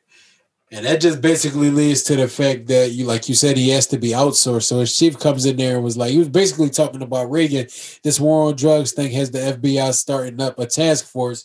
And we need you as the head Boy Scout to tag up with a bunch of other Boy Scouts and get out there and get this blue magic shit off the street. Is you ready? Just try to get basically go assemble the Avengers to go take out this drug money. That nigga straight said, never step your foot in this precinct again. And he has to go rent out that church-like place. Yeah. But Richie has to go outsource his team because no one trusts him. Whereas Frank, and then the next scene is Frank calling up his family because that's the only people he trusts. Greensboro, North Carolina. That's just an interesting play they're doing it where they're really trying to drive home the juxtaposition between these two people. Typical black family. The mama's the head of the household with 1 million people. A nice matriarchy, and it's a real big ass family like how it used to be back in the day. Not so much anymore. It's a real big ass family where all the cousins, you can only do that shit in a black household where you could call the cousin and somehow all 37 everybody just there. All 37 members of your extended family just happen to be there. That nigga said. Huey. What up, boy? Yeah, who it is? Who you think it is, boy? Frank. Well, Frank who? Frank, your brother, Negro. Frank? That's right. Hey, Melvin! Melvin, where's Mom? What? Where's Frank's on the phone? Hey, Mom. How you doing, Frank? Frank on the phone! Hey, what? Mama, Frank on the phone! Frank! Oh, my Lord! Yeah, when? Well, you just say it, man, yeah. Listen, I'm gonna call y'all back at 6 o'clock. I want you to get everybody together, all right? Get Mama, get everybody, all right? Okay. Hey, what up, boy? Who this? Frank. Frank who? Frank, your cousin, brother, nigga. No, this was his brother. Yo, brother. He said, Mama! Frankie on the phone. At 6 o'clock, I want you to get everybody together. And he brings him up and he gives him a rundown about Bumpy and everything. Bumpy is still there, but basically, y'all about to be my street soldiers and we about to whatever. He said, how we gonna take over New York? What you selling, Frank? And that's when they walk into the drug house and they see the butt naked chicks, how they're bagging up the blue magic. For sure. And Red, funny as shit. Red Top, like, this is my bottom bitch. Red Top. Like, what's the matter with y'all niggas? I ain't never seen coochie before. I think before we keep going on, I do want to talk about what it does internally in his household. Because when they first get to the house, his big ass family, they have a big dinner. Big dinner. Typical of black family. So I remember he was talking to his brother, Common Boy head ass. Yeah. And his son was T.I. in the movie. Yes. And he was talking about like how he had a hell of a pitching arm and he wanted to play baseball. I think that's after. No, this is right now. I'm looking at it. You know I know. Okay. Oh yeah, okay. So they have this scene where he's talking to T.I. and he's like, he got a hell of an arm. He want to play baseball. This is where it starts off. He got a regular dream. Yeah, but then later in the movie, we see how what Frank does changes the dynamic of his family. To further establish the poison that Frank actually is, just in case you had any thought that you wanted to be Frank Lucas. Because they already showed you how hard that drug is hitting the streets. They didn't harp on the fact that Frank Lucas was making mad money off that shit. They harped on the fact that he was killing people by proxy. of just supplying them with their vices. And then, the next thing that's important, you get Richie here in the strip club with the rest of the guys that he didn't rounded up. Both these guys, good with wires. They got solid informants. They're honest and they're fearless. They're insane, Richie, like you. Where are they? That's Jones with the skinny white broad. Best I ever seen on the street. He knows dope, but he's together. He's a stand-up guy all around. That's Abruzzo with the two fat black ones. He loves a big ass, man. He's a bulldog. He don't fuck around, right? You got a bit of a temper, yeah, but you can trust this guy with your grandmother. Listen, we work together. You want me? You got to take them too. When we start. That Jive Turkey ass cop, the black bull, Jive Turkey, he over there dancing. And there with the white girls. The skinny bull whose name we don't know, but he dancing with the two fat black girls. He said he loves him a fat ass. He's a bulldog, and I won't do anything without him, man. You want me? He just Richie looking at him like, okay. The Jive Turkey and the Plubby Pumper. But nah, next scene, nigga, we get 20%. Woo! He having breakfast with his brothers. At the same spot, because Frank is a man of routine. They're at the same spot, and he basically giving them a rundown, and he like, See, you are what you are in this world. That's either one or two things. Either you're somebody, or you're nobody. Be right back. I need these fresh, because if I come back here and get you, you know what it is. Django. Yo, play that. Yes, sir. I hear you. You won't have to come back. There will be no problem. What about you, Frank? You need anything? Where's my money? Red Top gave you the package. You're supposed to be handing me my money. Here's a jar right here, 20%. Oh, you got the jar? That's right.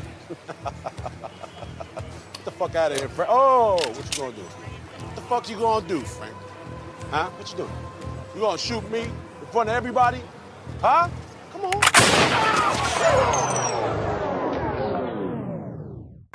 There you go. 20%. So what was I saying? hold that thought, because he see Idris down the street. I'll be right back. Dumps the sugar out onto a plate, takes the jar, takes the jar, 20%. Runs up Where's on my money? Where's my money? Whereas, first of all, we run up on Idris and he's fucking with the merchant. And he's like, come on, man, why are you giving that man a hard time?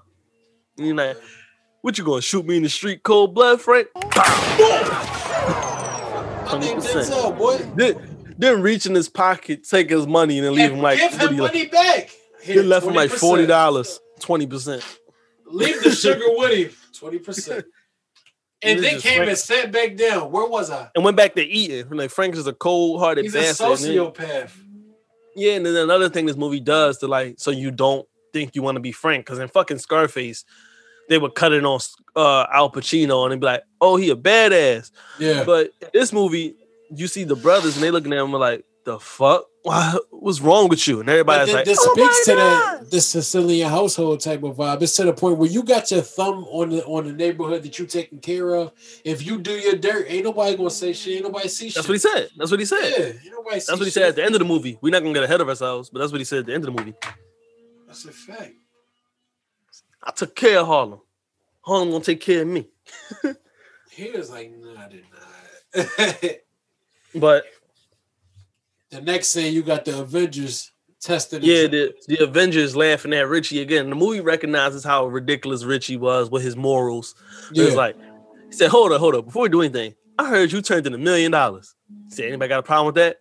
Yeah, nigga. What's wrong with you? No, nigga's hands was like, I do. Yeah. He said, I couldn't have did that shit, dog. I ain't even gonna lie to you. And Richie is like, yeah, I probably should have took the money and fucking retired, man. But the next thing after that, we see Richie taking the bar exam. You don't realize it's the bar exam right away, but you see Richie taking the test. Yeah. All we know initially is that he's in night school. Yeah. And for those who don't know, the bar exam is the test you gotta take to be a lawyer, which sets up, which is paid off for at the end. The next scene, we at this club. Yeah, the next scene, we get, first of all, before we skip there, we can't skip over the dramatic irony where they're trying to figure out who has the blue magic. And dramatic irony is when the audience knows something that characters in the movie doesn't. Don't know. But it isn't drummed up where it's like stupidity, but it's like something we've already seen play out. And now we're trying to figure out how Richie is going to pin Frank Lucas. Agree. That's dramatic irony. And then another thing the movie does to drum it home, it goes, as he says, we have to figure out who's dealing the blue magic, and then it cuts straight to Frank. And we're reintroduced to Nicky Barnes' character after we just X'd out Idris Elba's character. That scene was really, what it really was for was just reinforcing Richie's character motivation. Yeah. He gets into the big thing about how everybody who has an obsession with needles, and then the black dude pushes back like, yeah, this is the drug for those white suburban kids that's scared of needles. It's potent enough to smoke it. It's so good you can smoke it. You can smoke that shit. Yeah, that was just reinforcing his character motivation. Yeah, and why they need to go get this shit out the way. Yeah. Typical movie shit. Moving on. Moving right along. You want to talk about the club scene? Yeah, because he's at the club, and this is just Frank Hubers in full effect, where he's going at a former heavyweight champ's wife in front of his face. In front of his face, like, bro, who is you right now? No, first of all, let's talk about how then he paid off his debt. Fuck this. Every week I gotta point out the dick eater in the movie. His brother's a dick eater.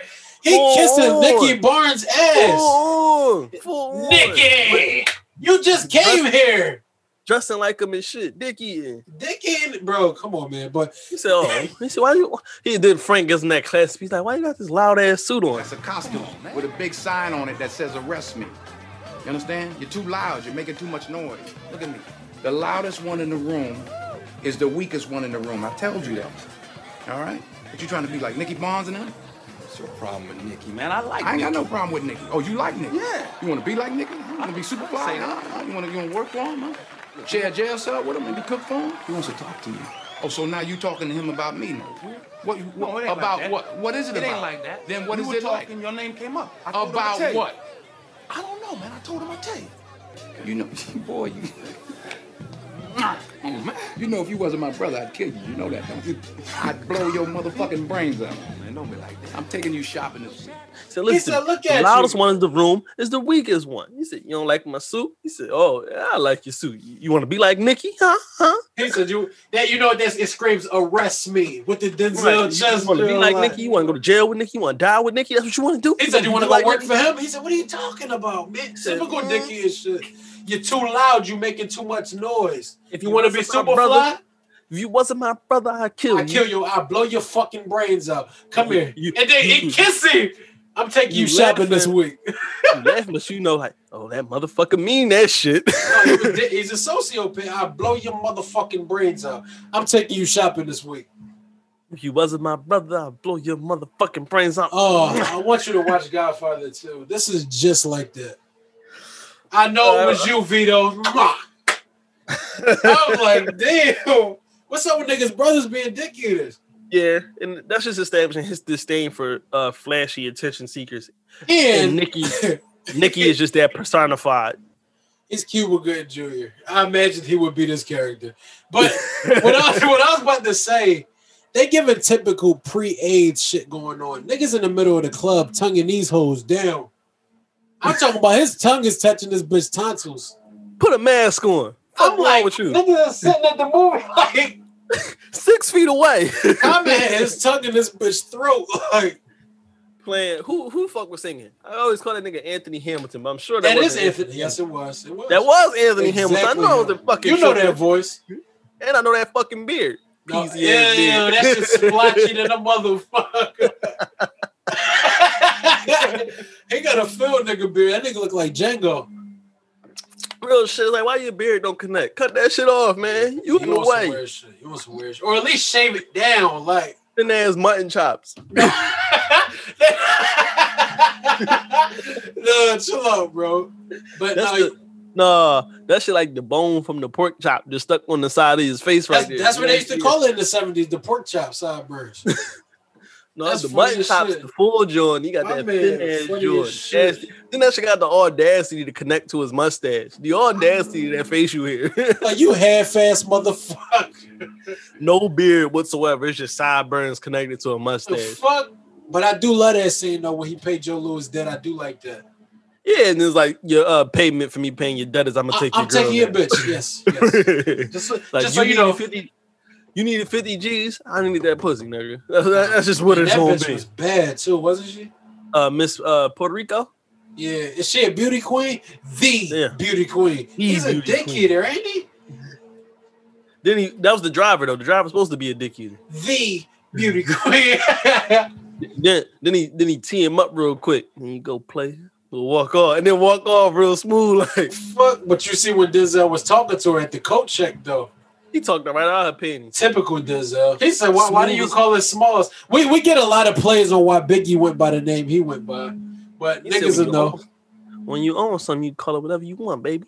Said, Why do you call it Smalls? Why not Frankie's? Or like Frank. or like Frank. Frankie Smalls. Smalls Frank. Talk to her right out her panties. Right there. When you start smiling, I got you. What 50 said this in 2003. If she smiles, she gone. That nigga was cooler than the other side of the pillow. He said, I'm about to go back to my table. Said you need somebody to walk with you. He said, she didn't say that. He's like, do you? All right, then let's go. I'm like, ew. It's a bad motherfucker right here, man. He been like this. Come on. All right, then the next scene after you see after that, the cops are just fucking lost. They try and pin the Italians on the shit. Like, nah, man, it ain't them. And then this is also an effect that the thing is, Richie knows that they're lost too, because he's in there, he's going over, he's like, have you ever even seen any of these guys make a drug bust or sell we don't drugs? know He's like, shit. Yo, just assuming shit. This ain't gonna stick. First So of we got all- snitches. Then they like the one lead they had died 4 weeks ago. He's like, he's been dead for 4 weeks now. And on top of that, the defense attorney and him came out because he just got the letter that he passed the bar.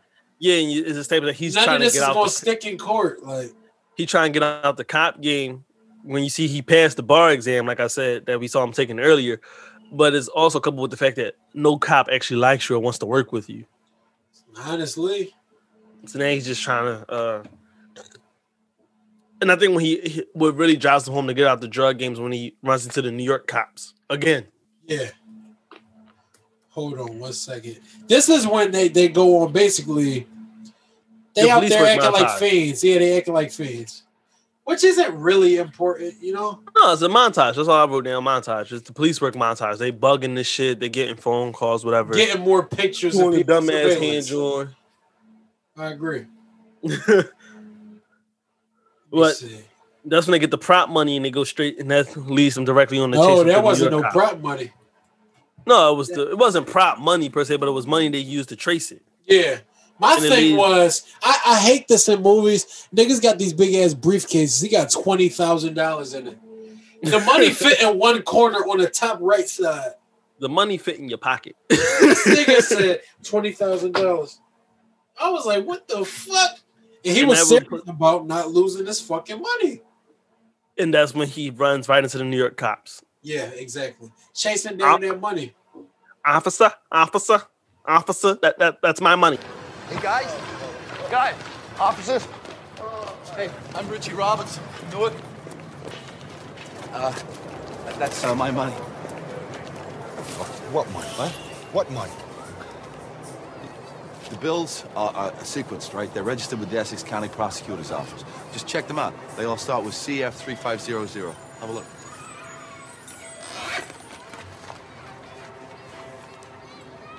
Fucking registers. Thought I had a fucking Chris Craft sitting in my driveway. Honest mistake. I'll just get the money. This time. There it is. All right. The last time I was in Jersey, let me think. Never. What are you doing coming over here unannounced? You think you get hurt doing that? You got your fucking money, Richie. And never, ever come into this city again unannounced. You come in to see a fucking Broadway show, you call ahead first, see if it's okay with me. No problem. You check that money in the CC. The Joe with the finger, like, You see, it says CF, and they all start with CF, and it says 300 all the way through. That's my money, officers. No, every cop that's gonna be a douchebag got that thick ass mustache. Yeah, and then fuck is his name? John something. I'm trying to remember the actor's name. It's not something with a B. I forget. I think he plays Thanos. No, oh, you fucking up Josh Brolin, nigga. Yeah, Josh Brolin. He just in there Don't pissed. get me lacking. He's irked. He just in there. He said, "You just come into fucking New York when you feel like it, huh?" You said you wanted to check in with me next time you want to come and take your little fucking money, Richie. Make sure it's safe next time you come out here and then throw that shit at him. Now So that's a nice car you got there. Dickie in. He said, that's a nice car you got there. Yeah. Have a good fucking trip back to Jersey. Mad as shit. You didn't What's get that wrong money. with you? And it ties both protagonists into the one central antagonist. That's where it became really clear to me. This movie is framed to have two protagonists because they both have one united antagonist. Let's say Infinity War, where it's Captain America and Tony Stark, and their one uniting antagonist is Thanos. It's like that, essentially. Even though Thanos is the protagonist of Infinity War. Bada boom, bada bing, moving right along. I'm not fucking with you today. You see, this is the scene where he picks up the beauty queen. Yeah, and he go and makes an honest woman out of her by showing him to his mama. Yeah, come on. Denzel. That's all you got to classify that. Yeah, he goes shows him to his mama or whatever. This is also his last happy moment. This is the last bit of happiness he gets. Because he's showing it to his mom. He's like, I'm only showing you, bringing you to my mama because I want to make an honest woman out of you. I want to marry you. I wish. First of all, he fucking calls Bumpy his dad. I respect it. First of all, he called him Martin Luther King at first. So her uncultured ass called him Martin Luther King. It's like, who is this? So that's Martin Luther King. Really? Nah. No, it's my dad. That's my dad. Said, really? No, but he he was like been. my dad. Right, he might as well been. He was playing with her little heart. Yeah, getting a little funnies in. But after this, we cut right to Richie, and he's right back to being the womanizer. And some pussy, like. Right, and some pussy. Then kisses the stewardess on the way out. In front of the social worker. In front of Child Protective Services, and didn't even realize he had an appointment with them. He's like, she was like, wait a minute, for what? Fuck. Like, fuck. And then that's when you find out the mob, because Richie has connections to the mob. That's that was established a bit earlier in the court scene that we kind of skipped over. Yeah. Where Richie has connections to the mob. Wise guys, they call them. What, wise guys? Who do you know? And they dropped the names a couple times. I forget the names, so they're not really important. But they name dropped a couple people. He's like, so what? I play baseball with them on the weekends. Who gives a fuck? Shit like that. Exactly. Taking advantage of the ends he has, basically, just to get intel. Yeah, that's really what he does. So he doesn't he's a mob guy per se, but he's playing a cop. Like, I got my ear to the streets. I know what's up. And that's when we find out the mob is not feeling Frank at all. Not even a little bit. I'm not feeling your ghost at all. He's still a black man. A blackie. I'm not feeling your ghost, Blackie. I'm not feeling your ghost at all, Blackie. I ain't fucking with you, dog. I'm not fucking with you today. I had to pause to laugh because that shit funny, man. I'm gonna slap the shit out of Quentin Tarantino when I meet him for saying that shit. What are you talking about, Blackie? Blackie, what? You got yourself a deal, Blackie. Blackie. The Blackman. The Blackman. Blackman. Yo, shut up, dog. Look, it's the body. The Black Panther. Yo, we be drunk, bro. All right, Blackie, get back to the movie. So next thing, basically, what it is another montage. Frank getting more keys. Booming. Not even just that. He washing that money. He getting all legitimate businesses and putting his brothers in different boroughs with legitimate businesses. Yeah. Got New York in the chokehold, basically. Yo, shit. Not even just them. The whole tri-state. For real. Yeah. And yeah, one of his brothers in Jersey. Delaware. Yeah, my sister should go all the way down to Delaware. Yep. But that's when we get the payoff for the T.I. subplot, where it's not the payoff, but it sets up something where he gets him a meeting with the Yankees. Yep. At the party, Just got that much clout that the owner of the Yankees is just at your party. Come on, man. And it was like, this is my bro. Get him a straight up tryout. This is my nephew right here. He got a major league arm right here. He said, I want you to go and meet with them. And you having a good conversation with this white man and get interrupted by a nigga moment. Yeah, that's what I was about to get at. Where it's like, we already know. Because first of all, Frank is eyeing the debauchery. Like, we're aware that Frank knows sipping what's his going mimosa. on. He like, but he letting it cook. He letting it cook because it ain't go full nigga yet. Like this just in a nigga moment. Yeah, this just shit. Just some nigga shit. You know what I mean? It's gonna be a nigga moment where you got a nigga with a pinstripe suit and a nigga with a turtleneck suit on. This is a problem already. Then they start getting loud and real ignorant about it. It's like, all right. They snorting coke off his new piano, bro. Off my piano, off my mama's that was piano. number one. Yeah, this mama plays. My mama shit. My mama shit. No, I'm gonna have to drop that fine china back in there. off the fine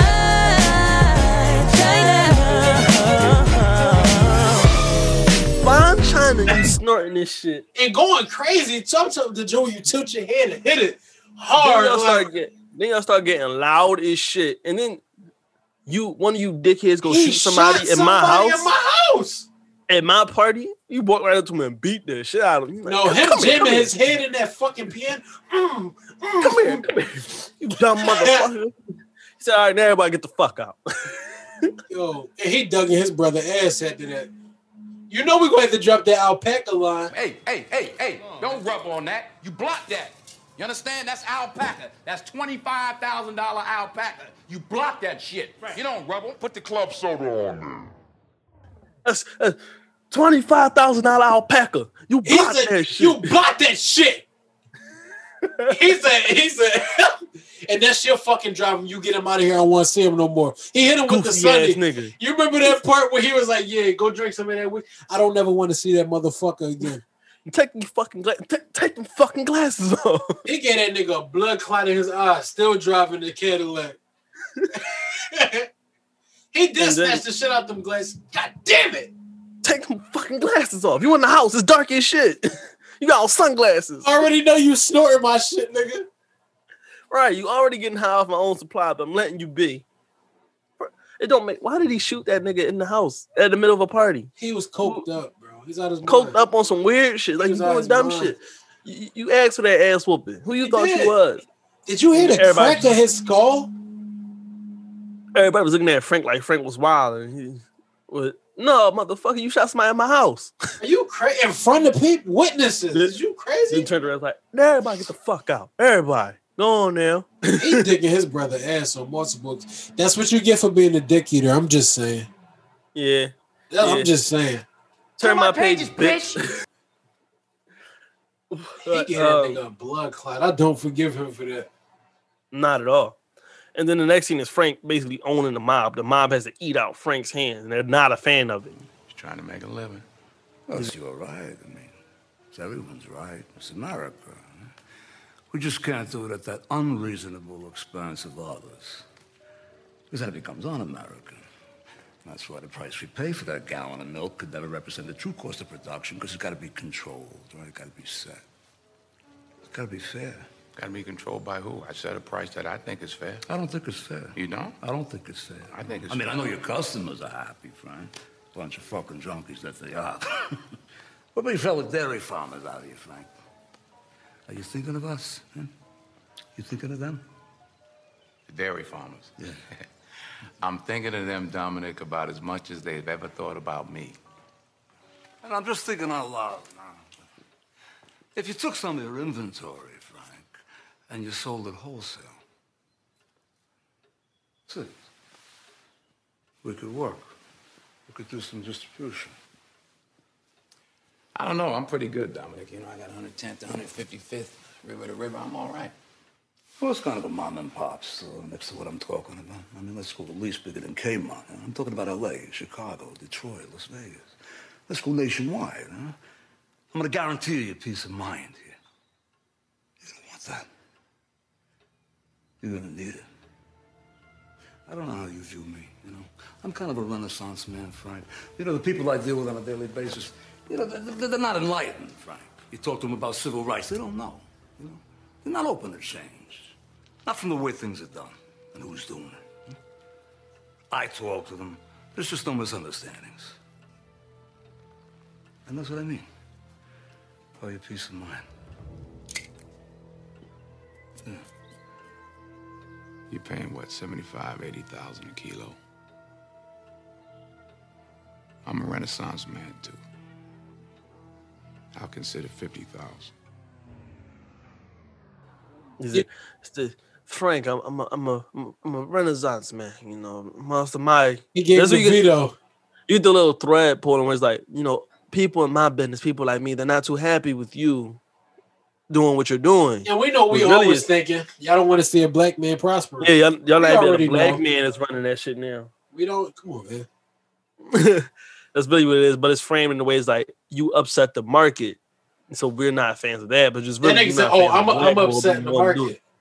Yeah, he said, "You know what? But since I'm a Renaissance man myself, I sell to you wholesale. Let's say 50 a key, because I'm getting it straight from the source, so it don't even matter at that point." Yeah, he said, "What you paying? 75, 80,000? I'll consider 50. You need me. Let's not act like this the other way around." He tried to gaslight him with opportunities of spreading out the business further in the country. No, nigga. And protection. I don't need you, man. Shut up. I don't need nothing from y'all. Y'all need me right now. That's why you begging. That's why you invited me to your house. You metaphorically on your knees right now. I know. Come on. Right. Then that's when Miss Puerto Rico was like, I don't like these people, Frank. Why do you trust her? Why you make her sound like Pedro off Napoleon Dynamite? That's how she sound. I don't trust these people, Frank. I don't thought they. So, what are you drawing, Napoleon? It's a lager.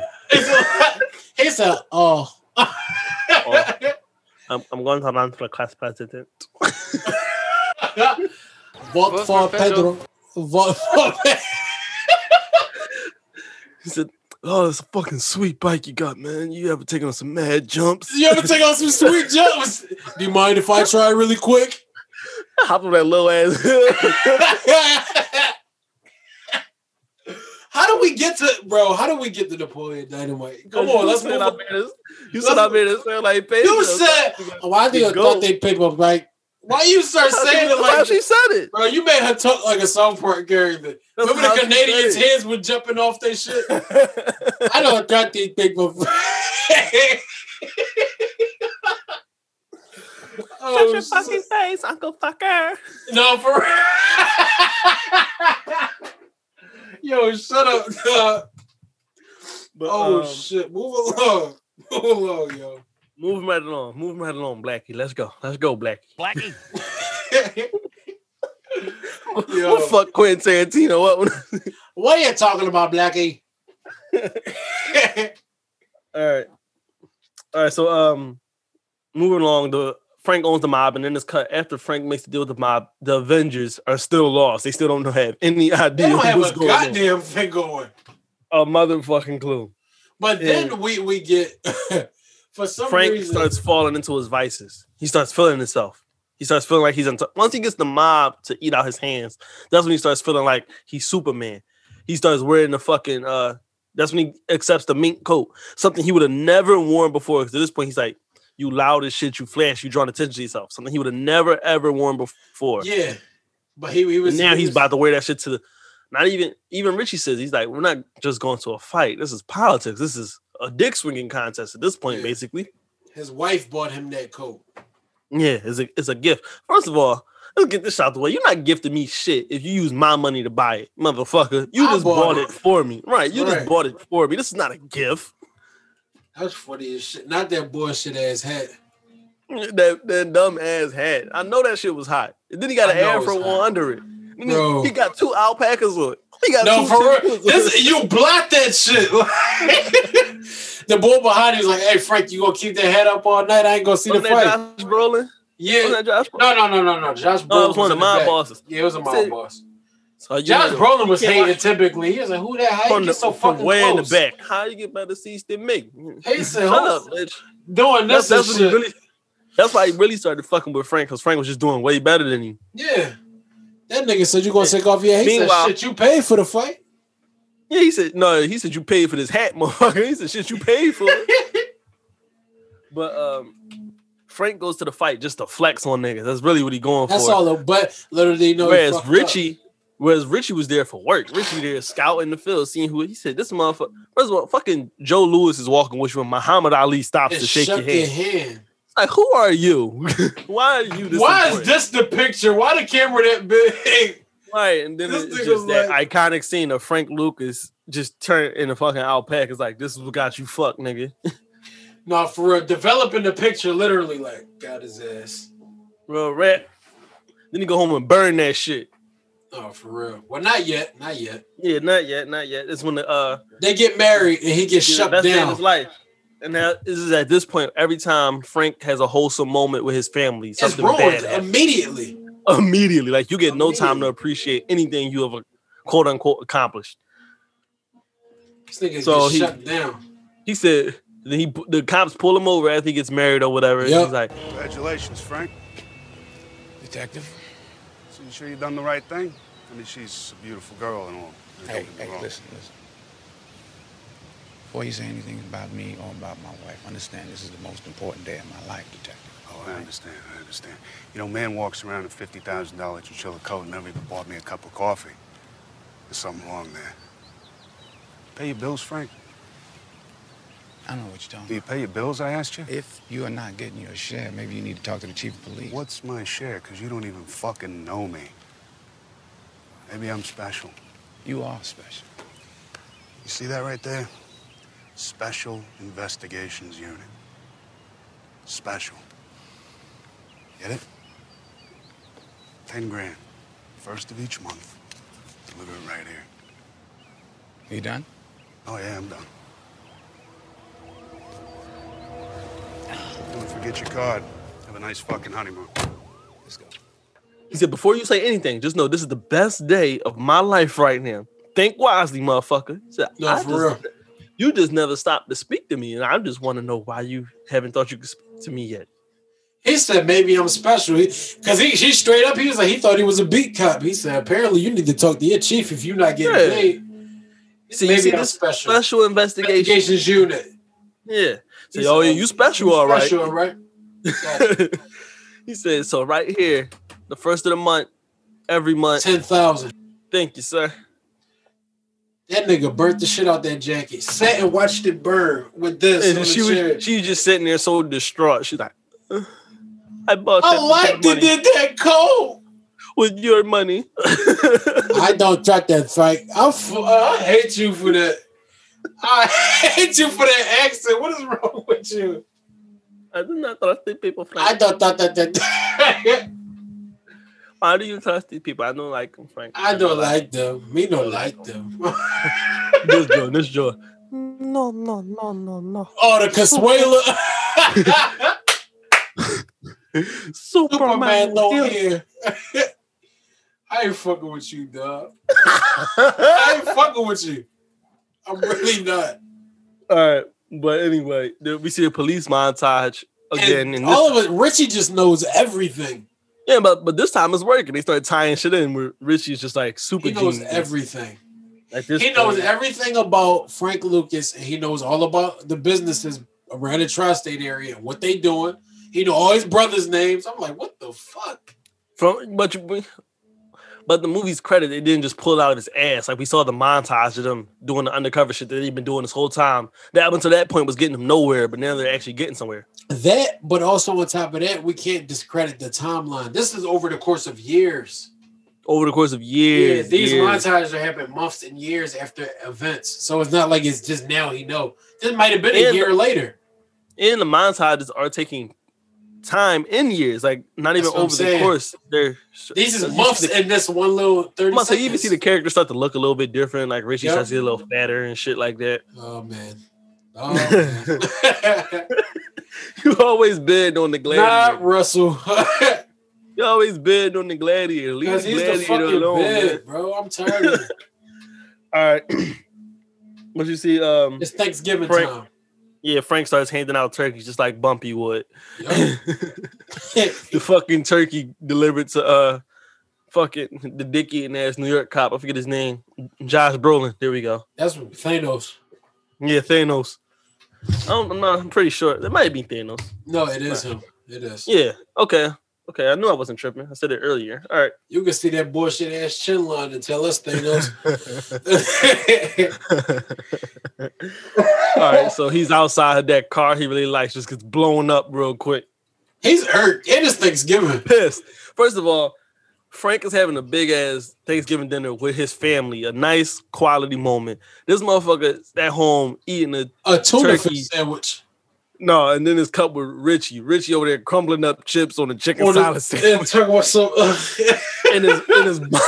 in his boxers. He mad as hell, got no family. Meanwhile, fucking Thanos over there eating a turkey by himself, only to realize his favorite car getting blown the fuck up. He blew up his first Infinity Stone. That's why he was mad. I'm like, God damn.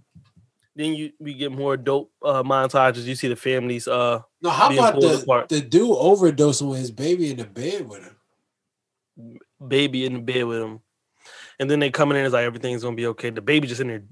The mom strung out, the dad dead, and the baby just in there crying. It's like, damn, Frank, you fucking up. More sociopathic montages. Yeah. Then we go pull up on Nikki to get the payoff for that. Well, first of all, let me speak on the fact that this is what I was talking about earlier. We get the scene where T.I. is talking to Denzel. He's like, Uncle Frank, what's happening? How you doing? Cool. You want a drink? Look better than that. Just checking. Why didn't you show up for that meeting, Steve? I set it up with the Yankees, Billy Martin. Why didn't you show up? Don't lie to me. I don't want to play ball no more. I decided. What you talking about? You decided what? That ain't what I want. What you talking about? You been playing since you was a little boy? You ready to go into the pros? Frank, you got a problem. What you want? I want what you got, Uncle Frank. I want to be you. He's like, why you ain't show up to that meeting I got you? I did skip over that. Yeah. All right. Yeah, he says, why you ain't show up to that meeting I got you? And he's just like, I don't want to play ball no more, that. Uncle Frank. What you mean you don't want to play ball? I want what you got. What do I have? What do I have? And then he just looks around. Yeah. Right, he just looks around, and I think the movie credit sits on that, where it's like, it doesn't do anything further, just lets you wrestle that, like, this person throwing his life away for the chance of being a drug lord. Yeah. I'm going to still call him Rashad. Fuck that. Yeah, fuck out of here, Rashad. I thought you ain't had to be a dope boy to have money. Right. I thought that's what you got for washing the floors. Well, for cleaning the floors. The floors. Yo, chill out, dog. What was I about to say? Yeah, you see, he probably could have made more fucking money than Frank playing baseball. Baseball players made like $300 million. Ridiculous amount. Guaranteed. You fucking bucking, bro. This is a beautiful, this is a layup. But bro, this is what's surrounding him right now. That's our culture. You want instant gratification rather than working for it. And to the movie's credit, it doesn't treat this as something, like something inspirational. She's like, you a fucking buffoon. What's wrong with you? He's a dumbass. You're a Rashad. The person who you want to be like is looking at you like you're a fucking fool. It's like, ain't that some shit?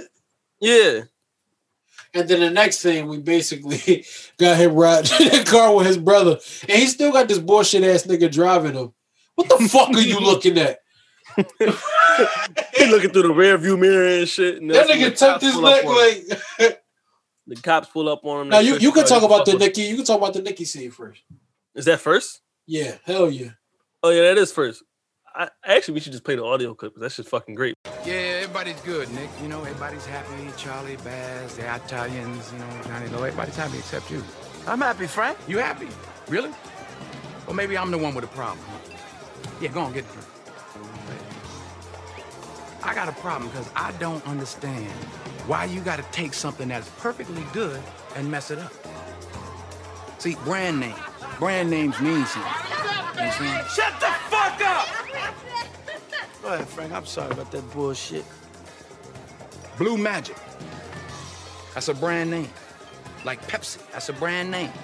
I stand behind it. I guarantee it. They know that, even if they don't know me any more than they know the chairman of General Mills. What the fuck are you talking about? What I'm Frank? talking about is when you chop my dope down to 1, 2, 3, 4, 5%, and then you call it Blue Magic, that is trademark infringement. You understand what I'm saying? All due respect, Frank. If I buy something, I own it. No, that ain't true. That ain't buy true. a car and I You want to wrong paint right it, I there. can paint the Yeah, but you motherfucker. don't have to. This is what I'm saying to you, Nick. You don't have to. It's good enough the way it is. You can make enough money off it the way it is just by calling it Blue Magic. Anything more than that is greed, son. What do you want, Frank? You want me to change the name on it? I would have to insist that you change the name. Fine by me, Frank. I'll call it Red Magic. There you Even go. though they don't sound as good. I don't give a fuck what you call it. Put a chokehold on the motherfucker and call it blue dog shit. You know what I mean? I don't care. Just don't let me catch you doing this again. Catch me? Infringement? Insist? I don't like these words as much as please. Thank you. I'm sorry to bother you, Nicky. These are better words you use. You coming to my motherfucking club without an invitation. Hear me? But he goes pull up with Nikki because Nikki's fucking with the dope. Getting high. First of all, he's getting high, and then he's cutting his shit down to like 5% just be greedy at this point because you're getting it at a cheaper price already. For real.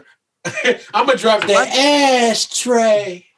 Said, so why you gotta go fuck with my shit, Nikki? Why you gotta do that? He said, oh yeah, he felt that they was diluting his shit. He said we lost about 5-10%. He said like Pepsi, like Coke. That's a brand name. Blue Magic, I stand by it. It's a brand name. He said I stand by it, I guarantee it. He said you ain't gotta fuck with it. It's already good how it is. Hey guys, Seen It Podcast, Hendrix here. Technical difficulties, excuse the audio. Thank you for your compliance. That nigga said compliance. That sound like a purge mess. Back to the podcast. I'll be back like bell bottoms, baby. Why do you keep, bro? Like, you was bullshit too. I'm not fucking with you. We back like do rags and fitted cats, baby.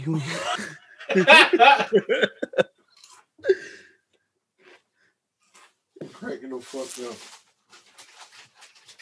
I got you straight though? Yeah, I'm good. All right. God damn. Going You up, heard bro. it, why don't you? Fuck you, bitch. Niggas was going crazy. Hungry as shit over there. You good, man? That's that ASMR shit where they be like, no, real shit. Fuck you trying to record a podcast, mukbang the kid? That's that. Fuck you, pussy. No, you've been grinding my ass up with the edits for like 3 Oh, weeks now. Black History Muffin, I ain't done. I'm on your ass like steak on shit now, nigga. This nigga said we back like bell bottom, baby. I'm not fucking with you. Talk about the scene, dog. No, I ain't turning nobody fucking pages. Oh shit. Hey guys, Seen It Podcast, Hendrix here. Technical difficulties, excuse the audio. Thank you for your compliance. That nigga said compliance. That sound like a purge mess. Back to the podcast.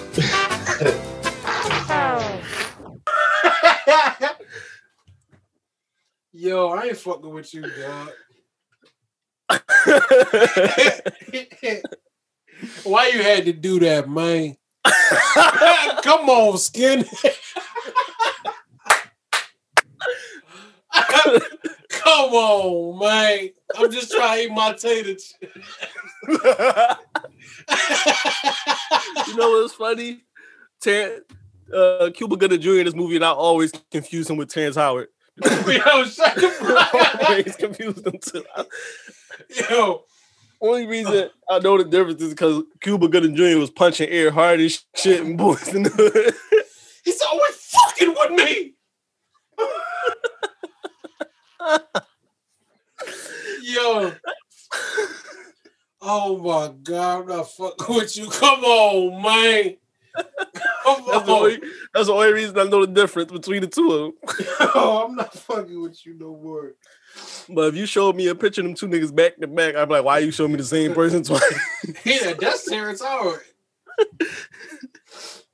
That's also Terrence Howard. You ain't gonna fool me. And this is Skin in Black. Like, you think because you cut his hair off, he ain't Terrence Howard no more. Motherfucker, that's Terrence Howard, but bald. Oh my God, I ain't fucking with you, dog. Now we on the scene where they get pulled over. Yeah, he gets pulled over and they go. His brother search said, the car just to fuck with him. The shit in the car. He said, "What? What? He What?" He said, "What? They gonna give us a ticket for speeding? Ain't shit wrong. I ain't do nothing wrong. It's some shit in the car. Some shit." And he said, "He just look at him like you fucking fool." He said, "You lucky I'm Denzel Washington. Watch me talk my shit." He said, "What's going on, officers?" When they opened the trunk, he said, "Hey, Frank, come back here." Yeah. What you need? What are we gonna do about this? Can't do shit about it. We close it up, throw it back in the trunk, everybody go home, have some pumpkin pie, warm apple cider. Well, I got a better idea. Or would you rather me throw you and your brother in the fucking river? Or would you rather your house blows up next time?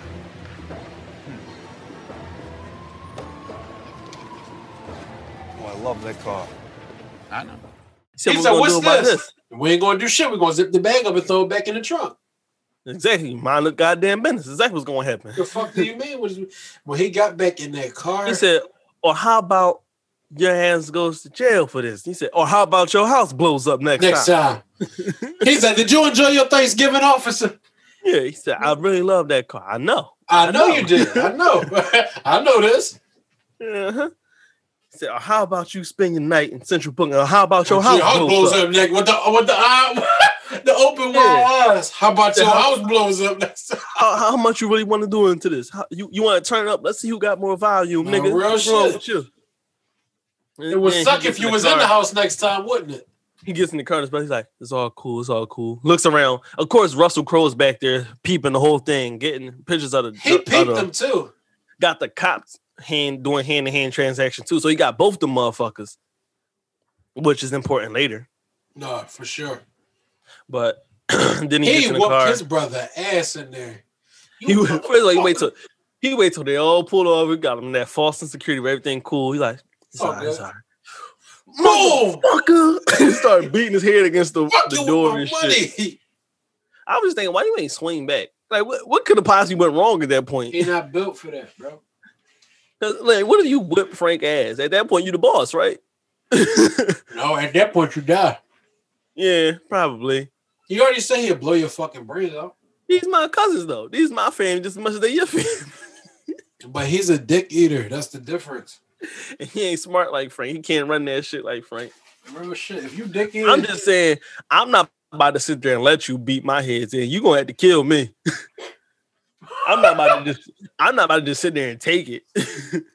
Right in the glass. I'm like, beat the shit out of him. He had me hitting the side duck in the background where he'd be like, that nigga be confused as shit. The next scene is they basically break the fourth wall and they're I know you got to pull it up. I'm trying to frame it, but I don't have like a real grasp of memory on my. Well, this is basically the scene where he's talking to the FBI agents. Yeah, and I now remember this is what we're talking about with the war on drugs. Where it's like we don't actually want to arrest these people. We want to keep the money flowing. Exactly, because this pretty much lines our pockets. This gives us a job to have. If we go out actually arresting people, we won't have a job much longer. It's like, you really want to put Frank Lucas in jail? Mm-hmm. Right. It's like, that's what you really want to do? So yeah, we arrest bad guys here in Jersey. Oh, he said, don't fuck up the cash cow. He said, this is a new thing in the Garden State. You know, we actually it's called arresting bad guys. And check in before you come here. I don't want you to get hurt. I want you to make sure it's safe. Fuck us. Turn my pages, bitch. Turn my pages, bitch. And then you got the scene where he go talk to his folks that's in the mob. And in the 70s, a microwave oven was obviously a brand new thing. Yeah, and the boy just started dry stitching basically, where he's trying to convince Richie to quit. Leave him alone. Yeah, leave that man alone. We eating off this now, so we not too mad at him. Right. So, by then he starts dry stitching. He's doing that thing where you see in high school where motherfuckers just be talking too much. Yeah. Where they're just they don't even realize they're telling, but they're snitching because they're just talking so much. People would do that shit all the time. They would think like people like Sergeant Peters and Sergeant Harris was their friends to the point where they could just talk to him. Now, retroactively, you end up telling. And I used to just sit there and make it's like, yo, you don't even realize what you're doing, but you're just giving them all the tape because you won't shut the fuck up. And that's what this guy's sitting here, the wise guy. That's what he's doing. No, for sure. Then by the he's end straight of like, it, why would you risk our friendship? yeah, why would you risk our friendship by trying to bribe me? Yeah, why would you do that? And then by the end of it, he's like, Richie, you don't have a choice. Just leave Frank Lucas alone. Frank Lucas? Yeah. oh, that's what I need to get? Bet. That's exactly what I'm going to Thank you, bitch. My man. My man. Oh my god. But what happened? The next scene is the man court. I wanna stay on there because the important thing is now we know that there's money on Richie's head, basically. Like people are gonna try and kill Richie. Oh, for sure. Yeah, so now Richie literally has nothing to lose. The cops don't like him and the streets don't like you either. You have nothing to lose. And he's very on edge because he know he got a target on his back. So even when somebody's coming behind him with a summons in the street, he throw him down and put a gun to him. Like, what the fuck? About to beat his ass. It was about to beat his ass. He says, "Your name Richie Roberts?" Yeah. Well, you've been served. I was cracking the fuck up. You've been served. Oh man, I like I said, I was watching Marriage Story last night. Now I hate the sound of it. I hate that fucking phrase now. You've been served. Sounds so fucking nut grab you. It's like, ha, gotcha, bitch. I gotta check that joint out, matter of fact. Yeah, definitely do that. It's a good time. But the movie is more of the movie drilling home that Richie is a piece of shit. Yeah. Whereas the next court scene, right? Yep. What are you saying? That because you were honest and you didn't take money like every other cop, I left you? No, you don't take money for one reason. To buy being dishonest about everything else. And that's worse than taking money nobody gives a shit about. Drug money, gambling money nobody's gonna miss. You know, I'd rather you took it and been honest with me. Or don't take it, I don't care. But then don't go cheat on me. Don't cheat on your kid by never being around.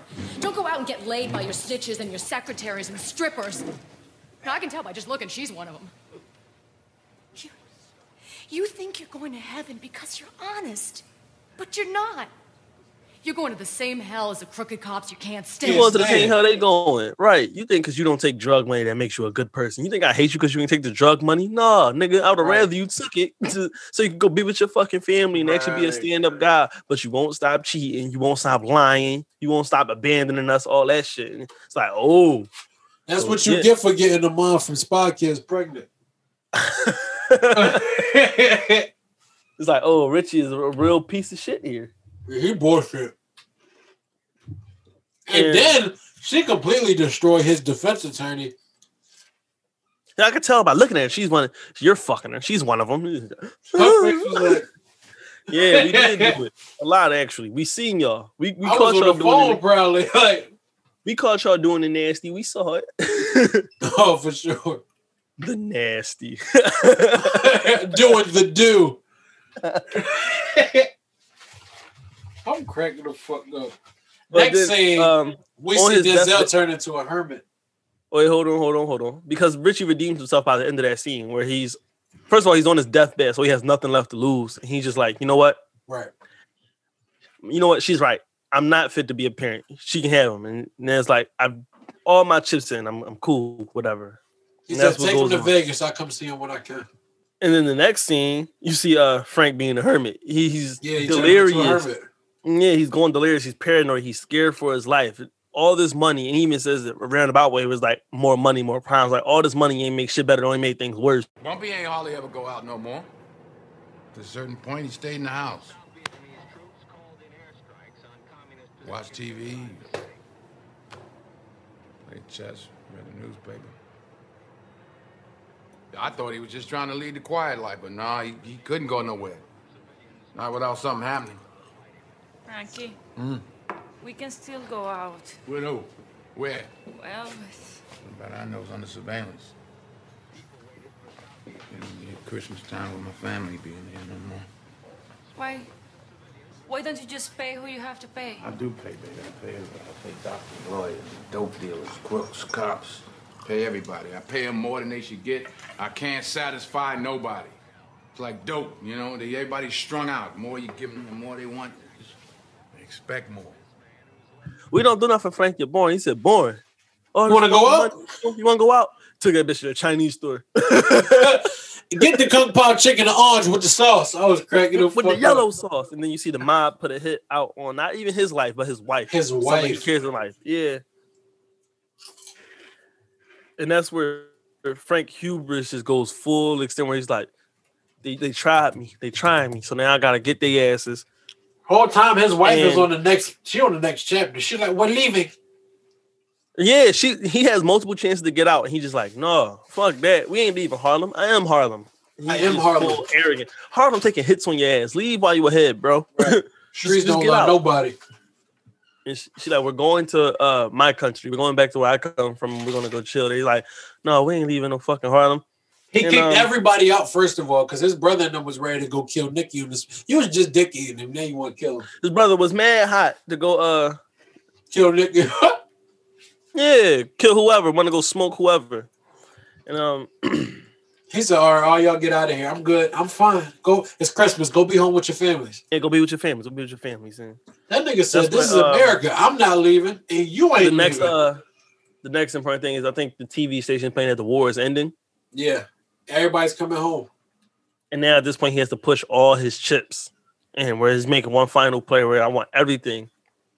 I want 2,000 keys in the air. First of all, he called him again, and he answers in Korean again. He like, well, first of all, we skipping the scene where he bumping heads with the old head, the Italian.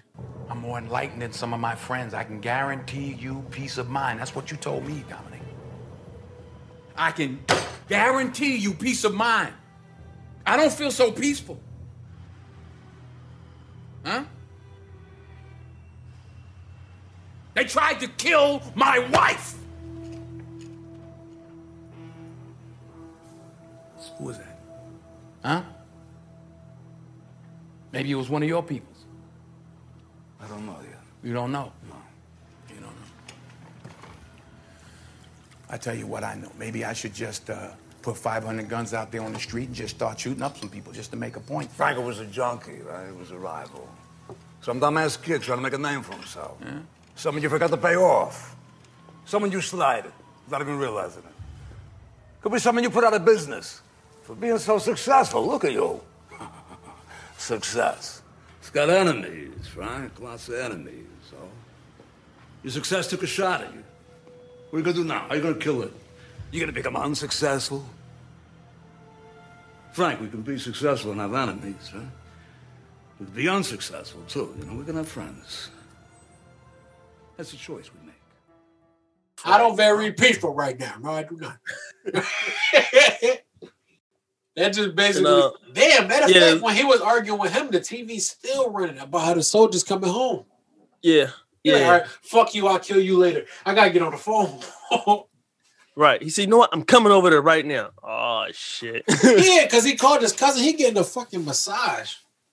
At his spot. He said, the war's over, baby. He said, what you mean? We all done. Home. He said, I did 2,000 keys in the air right now. Frank, we can't do that. He said, do what I said. Matter of fact, I'm coming over there now. He said, you're coming right now. I'm on my way, motherfucker. This nigga getting overnight flights to Korea or Vietnam on a whim. Awesome. Like, who do you think you are? And they turn his brother driver right into an informant next scene. Yeah, a fucking junkie. Fucking crackhead. But, yeah, Jimmy high ass. Pull right up on him. He high as shit chasing that girl out the house and then shoots her in the back. He's like, we got you, bitch. We got you, bitch. What you do that for, dumbass? He's sitting there crying and shit. What you do with my shit, bitch? First of all, he probably skissing because he need another fix. That's all it is. And he was having withdrawals. And then they get the wire on him and they get the drop of where the shipment going to be. Yep. And the cops is like, ain't no fucking parking lots like that. Nigga, they coming by air. That's why. It's a plane, motherfucker. They flying the dope in. Exactly. And that's when Richie get the warrant. But that's when Richie searching the army military planes. plane is juxtaposed with Thanos kicking in Frank's Denzel's door and house. searching his shit. Yeah. Basically looking for the now that he know the war is looking over, for his money. Yeah. Yeah. He looking for his disappearance money. Yeah, he like Frank about to get arrested, and then he smacked his girl and killed his wife. Sit down. His wife and then, sit your ass down. He's like, Frank's gonna fucking kill you. He ain't go too far. He ain't smack mama. Yeah, Frank ain't gonna do shit. Frank about to go to jail, and then to just drive home. This is a bad guy. He goes and shoots the dog. It's like, No, just to let you know, for he's really a bad guy. You know, anytime someone hits an innocent animal, they're like, oh, you evil prick, you gotta go. Right. And found his disappearance money. Yeah, it was under the dog. That's fucked up, man. Yeah, and then it's heavily suggested that the dope was being hid in the caskets, but In it the never caskets. It never Gets did found it right in there. there. Yet. It didn't reveal it yet to the movie's credit. It made you wait on it, but You it's know heavily how suggested un-American it is? Right, right. To First of all, defile why would you search the casket in front of them? In front of them. Like, what did you think was going to happen? You thought he was going to let you do that? And then it was going to have a whole fucking lawsuit against you, even if they did find something in there. Right. You defiling the exactly like you said, how un-American it is for you to just go searching dead soldiers, people who gave their lives protecting this country's values. And you digging in there looking for drugs. That's stomach Looking for turning. drugs. You nasty bitch. And that's how it's framed. That's my shit First of right all, there. Richie isn't even comfortable with it, but he's just doing police work where it's like, this is basically his version of, I'm just following orders at this shit. Because the captain pulls up on him. He's like, no, you not. And he's like, I don't need your permission at this point, officer. It says it right I there. got a warrant. I got a warrant. That nigga, that's his favorite word at the end of this movie. I got a warrant. Then it shows up. It shows up. Yeah, racism in America. That's basically what this next scene is. Where it's like they Yeah. don't want to believe. The white people can't believe that a black person is able to Niggas get that don't much better than power. Italian mob. And then he calls him a fucking A kike. kike. Yeah, which is a Jewish slur. He's like, a fucking kike? Are you serious? I'll fucking kill you. Hold me back. Hold me back. Hold me back. You lucky he stopped me. I'd have kicked your ass. I fucking kike. How dare you? And then he come back to he's like, hey, make sure you don't let. He's like, oh, we got him around there following the caskets. Yeah, don't lose them fucking caskets though. Yeah, yeah. But what that is like that American exceptionalism popping up again.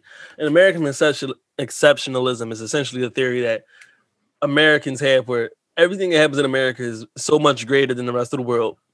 Or transversely, Americans' problems are so unique to America that no one else has a solution. Like I was talking about, we should implement what the Dutch countries do with their opioid crisis into ours and would help ours. You know what I'm saying? But Americans have this transfixed idea that we're so great in our own independence.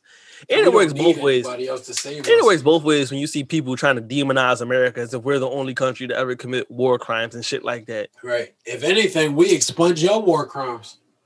Real rap. I tell people all the time, the only reason Germany paid reparations to the Jews is because they lost the war. That's the only reason that shit happened. It was forced to. It ain't like they did this shit out the kindness of their heart. If they'd have won, it went down there smooth.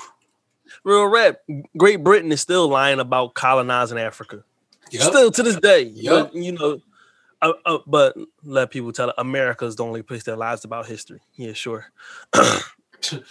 Moving on. Yeah, moving right along. American exceptionalism. But so then they're staking out and they get one of the trucks from one of Frank's businesses. That's him. That's Jimmy Lucas, the baseball player. That nigga said, that's Steven Lucas. That's Major League right there. Like, you dumbass, you should have played baseball, but you wanted to be down. You wanted to be a dick eater. And now look, y'all getting scraped. And they got it red-handed. They got the coke in the caskets, coke, heroin in the caskets, dope. They got the dope in the caskets, and they following that shit, basically. Yeah, because it's like, this whole scene fuck is so the money, visual. follow the drugs. Yeah. Yeah. This whole scene is so really visual, we can't, you know? It's like, fuck the money. We don't need the money at this point. We need hand-to-hand transactions now. And that's going to take us to exactly where we need to go. Exactly. So they got the warrant and they invaded the projects.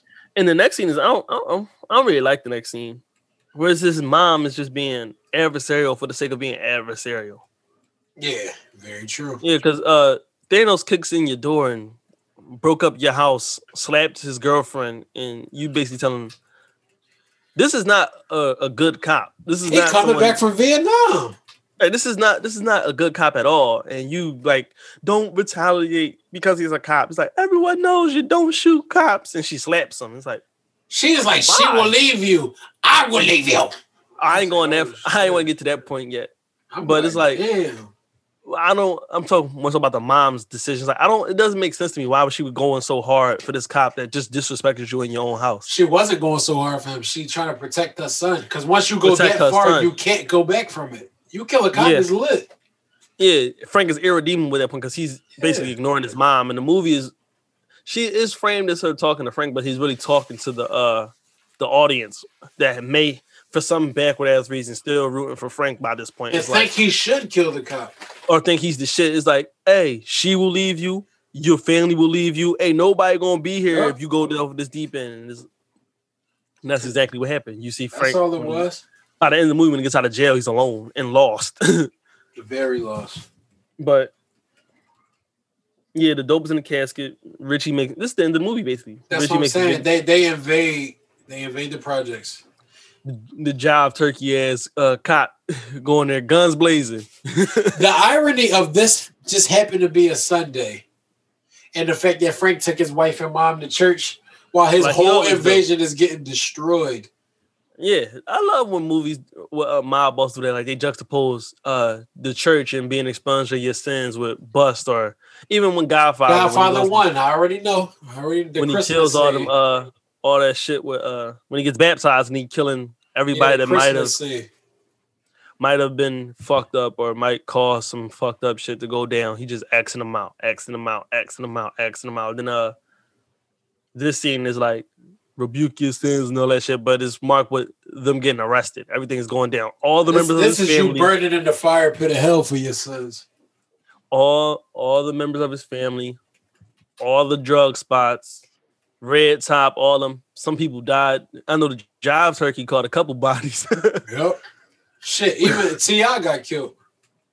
I'm laughing like a motherfucker because at that scene when they bust Frank and they put his mom and shit back in the house, the Jive Turkey right there next to the other two cops. Closing the door. And he up there proud of shit in the first. And when I watched with my girl's like, that's fucking coon. She been around your dumb ass too long. I was like, why are you mad at him? He doing his job. That's what you're supposed to do. Because you want Denzel to win, nigga. Yeah, I'm about to think because you wanted Denzel. That's all it is. You race trader. You job trader. Race trader. But Richie definitely did with the swamp water, combing his hair back.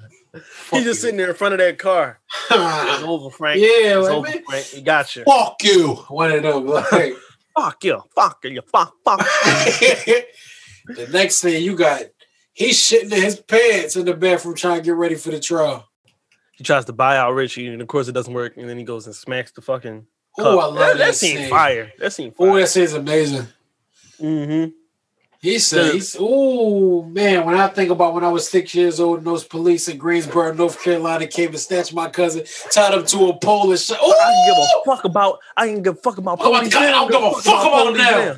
With the yeah. We've been waiting on this. We've been waiting on that. We're waiting for Denzel to go be Denzel. Go be Denzel. And my man. There's another bar gets dropped where he's like, Frank, you upset some people, and by people I mean white people. They don't like what you represent. He said, what you mean? I represent an independent No, nigga, you represent progress. What you not thinking? This is chess, motherfucker. Right. You might think Harlem likes you, but the important people don't give a fuck about you because at the end of the day, you just a nigga. You just a nigga. Like, woo. Racism in America. Still nigga. Right, still nigga. Rich nigga, poor nigga, black nigga, still nigga. That's that shit right there, dog. Then he go put on them nut ass glasses when he started snitching. Like, what you trying to see? Yeah, because really... I feel him on there. He said, "What you want? What you want? Gangsters? Shit, you can have fuck them." Right, fuck them. He said, "No, but I want them cops. I want them cops." And then that's who Richie really wanted too. Richie really wanted the cops. He was really trying to pay tough. He said, "What can you guarantee me?" I can guarantee that if you leave out one name, $1, one offshore account, you'll never get out of prison. I can guarantee you that. I can guarantee you will never see Bond, motherfucker. So, you know, real shit. All right, and this is the rat montage. Yeah, and you gonna put them fucking glasses on. What you need to see who you were selling drugs to at this point, Frank? Fuck, you need glasses for. You ain't wearing glasses this whole fucking movie. Now you got glasses. I love the fact that they got the dirty cop from New York, blew his brains out. That boy did not want to go to prison. A bitch. We're not like a bitch ass nigga. First of all, he's gonna be in jail for all the motherfuckers he been crossing and wronging and shit. I thought Thanos was inevitable. You don't kill yourself. Like bitch ass nigga. Fuck out of here, boy. Boy. Yeah, fuck out of here, nigga. This nigga laughing at the fuck up with the cops being an informant. Trupo. That's his name in this fucking movie. That Trupo. is his name, Trupo, yep. Fuck him. And yeah. That's then they start getting all cool by the end. Yeah, that's they what start I'm saying. getting all cool by the end. They start dabbing. Just like, you snitch ass nigga. He even picked him up from jail in 1991. That nigga represented him in court. Yep. You represented him in court. Damn. And you get to pay off Richie's a lawyer, you know, all that shit. A crawl pops up because it's the end of the movie. Who gives a fuck? Yeah. Basically, all of this scene serves is the fact that he's been in jail for 15 years. The world changed so much by the 90s. The crack epidemic hit. Everything has come. He just looking at these people. He's like, man, I used to own this. He lost in the world. It's like, yeah, nigga, once you got jail, you going back to being a loser. You're not going back to being on top. Everybody left. His wife went back to Puerto Rico. His mom went back to North Carolina. All his cousins' family still in jail. And they haven't spoken in years. And he said, I stopped talking to him. They know why. And then he just like, I don't know what I'm going to do. Yeah. First of all, he getting out of jail in his 60s, having to start over. And the streets got no love for him. It's the 90s. Right. At this point, the young niggas don't got no respect for OGs. This ain't that era no more. They don't even know who you are. Yeah. They don't even know who he is. They don't realize this is Richie Roberts and Frank Lucas. But Denzel definitely stood his ground. He's like, I guess they ain't he said, smarter. Just because you don't know no better don't mean I won't bust your ass, nigga. Woo! That's the end of the movie. And that's the end of the movie. That's been American Gangster. What are you giving it? I'm giving that a 4.5 out of 5. I was leaning the same way. I feel like it had minor flaws that would make me drop it from a 5, but it was a really how many good perfect movie. movies do we have? Gone Girl and Godfather, right? That was the only perfect. Godfather was right? Let me think. I mean, more than likely, yes. More than likely, yes. I think Gone Girl. I probably could. Whiplash. I think we both said Whiplash. I don't think we gave it a 5. I think we had it a unanimous 5 with Whiplash. Maybe we did. I can't. That was long ago, bro. We've been working. Yeah, 2 months worth, 3 months worth. We've been working. Now. But shit. Maybe 3 or 4 because we gave Get Out a 5. I was gonna give Get Out a 5 anyway, so I don't really count that. Yeah, you know you. Honestly, I don't really count that because I'm biased. But well, shit, nigga, I'm involved too, so it count. I mean, I'm talking about for myself. Well, I'm saying, but, was it a unanimous? That's what we talking about. It was unanimous. Get Out was unanimous. I think Gone Girl was unanimous. I think retroactively, I might score Gone Girl a little bit lower. We gotta revisit that. We gotta do it right. Eventually. Season 2. But yeah. I give it a 4 or 5. That's what I'm leaning. So they got minor flaws. They got minor flaws, but it doesn't really detract from the movie too much. It's nothing that takes away from it. It's just stuff that it burns me up a little bit because I would have wished it was done a little different. I wish Ridley Scott would have stopped making shit after this. This has been a perfect walk-off. I said that to you in the text the other day.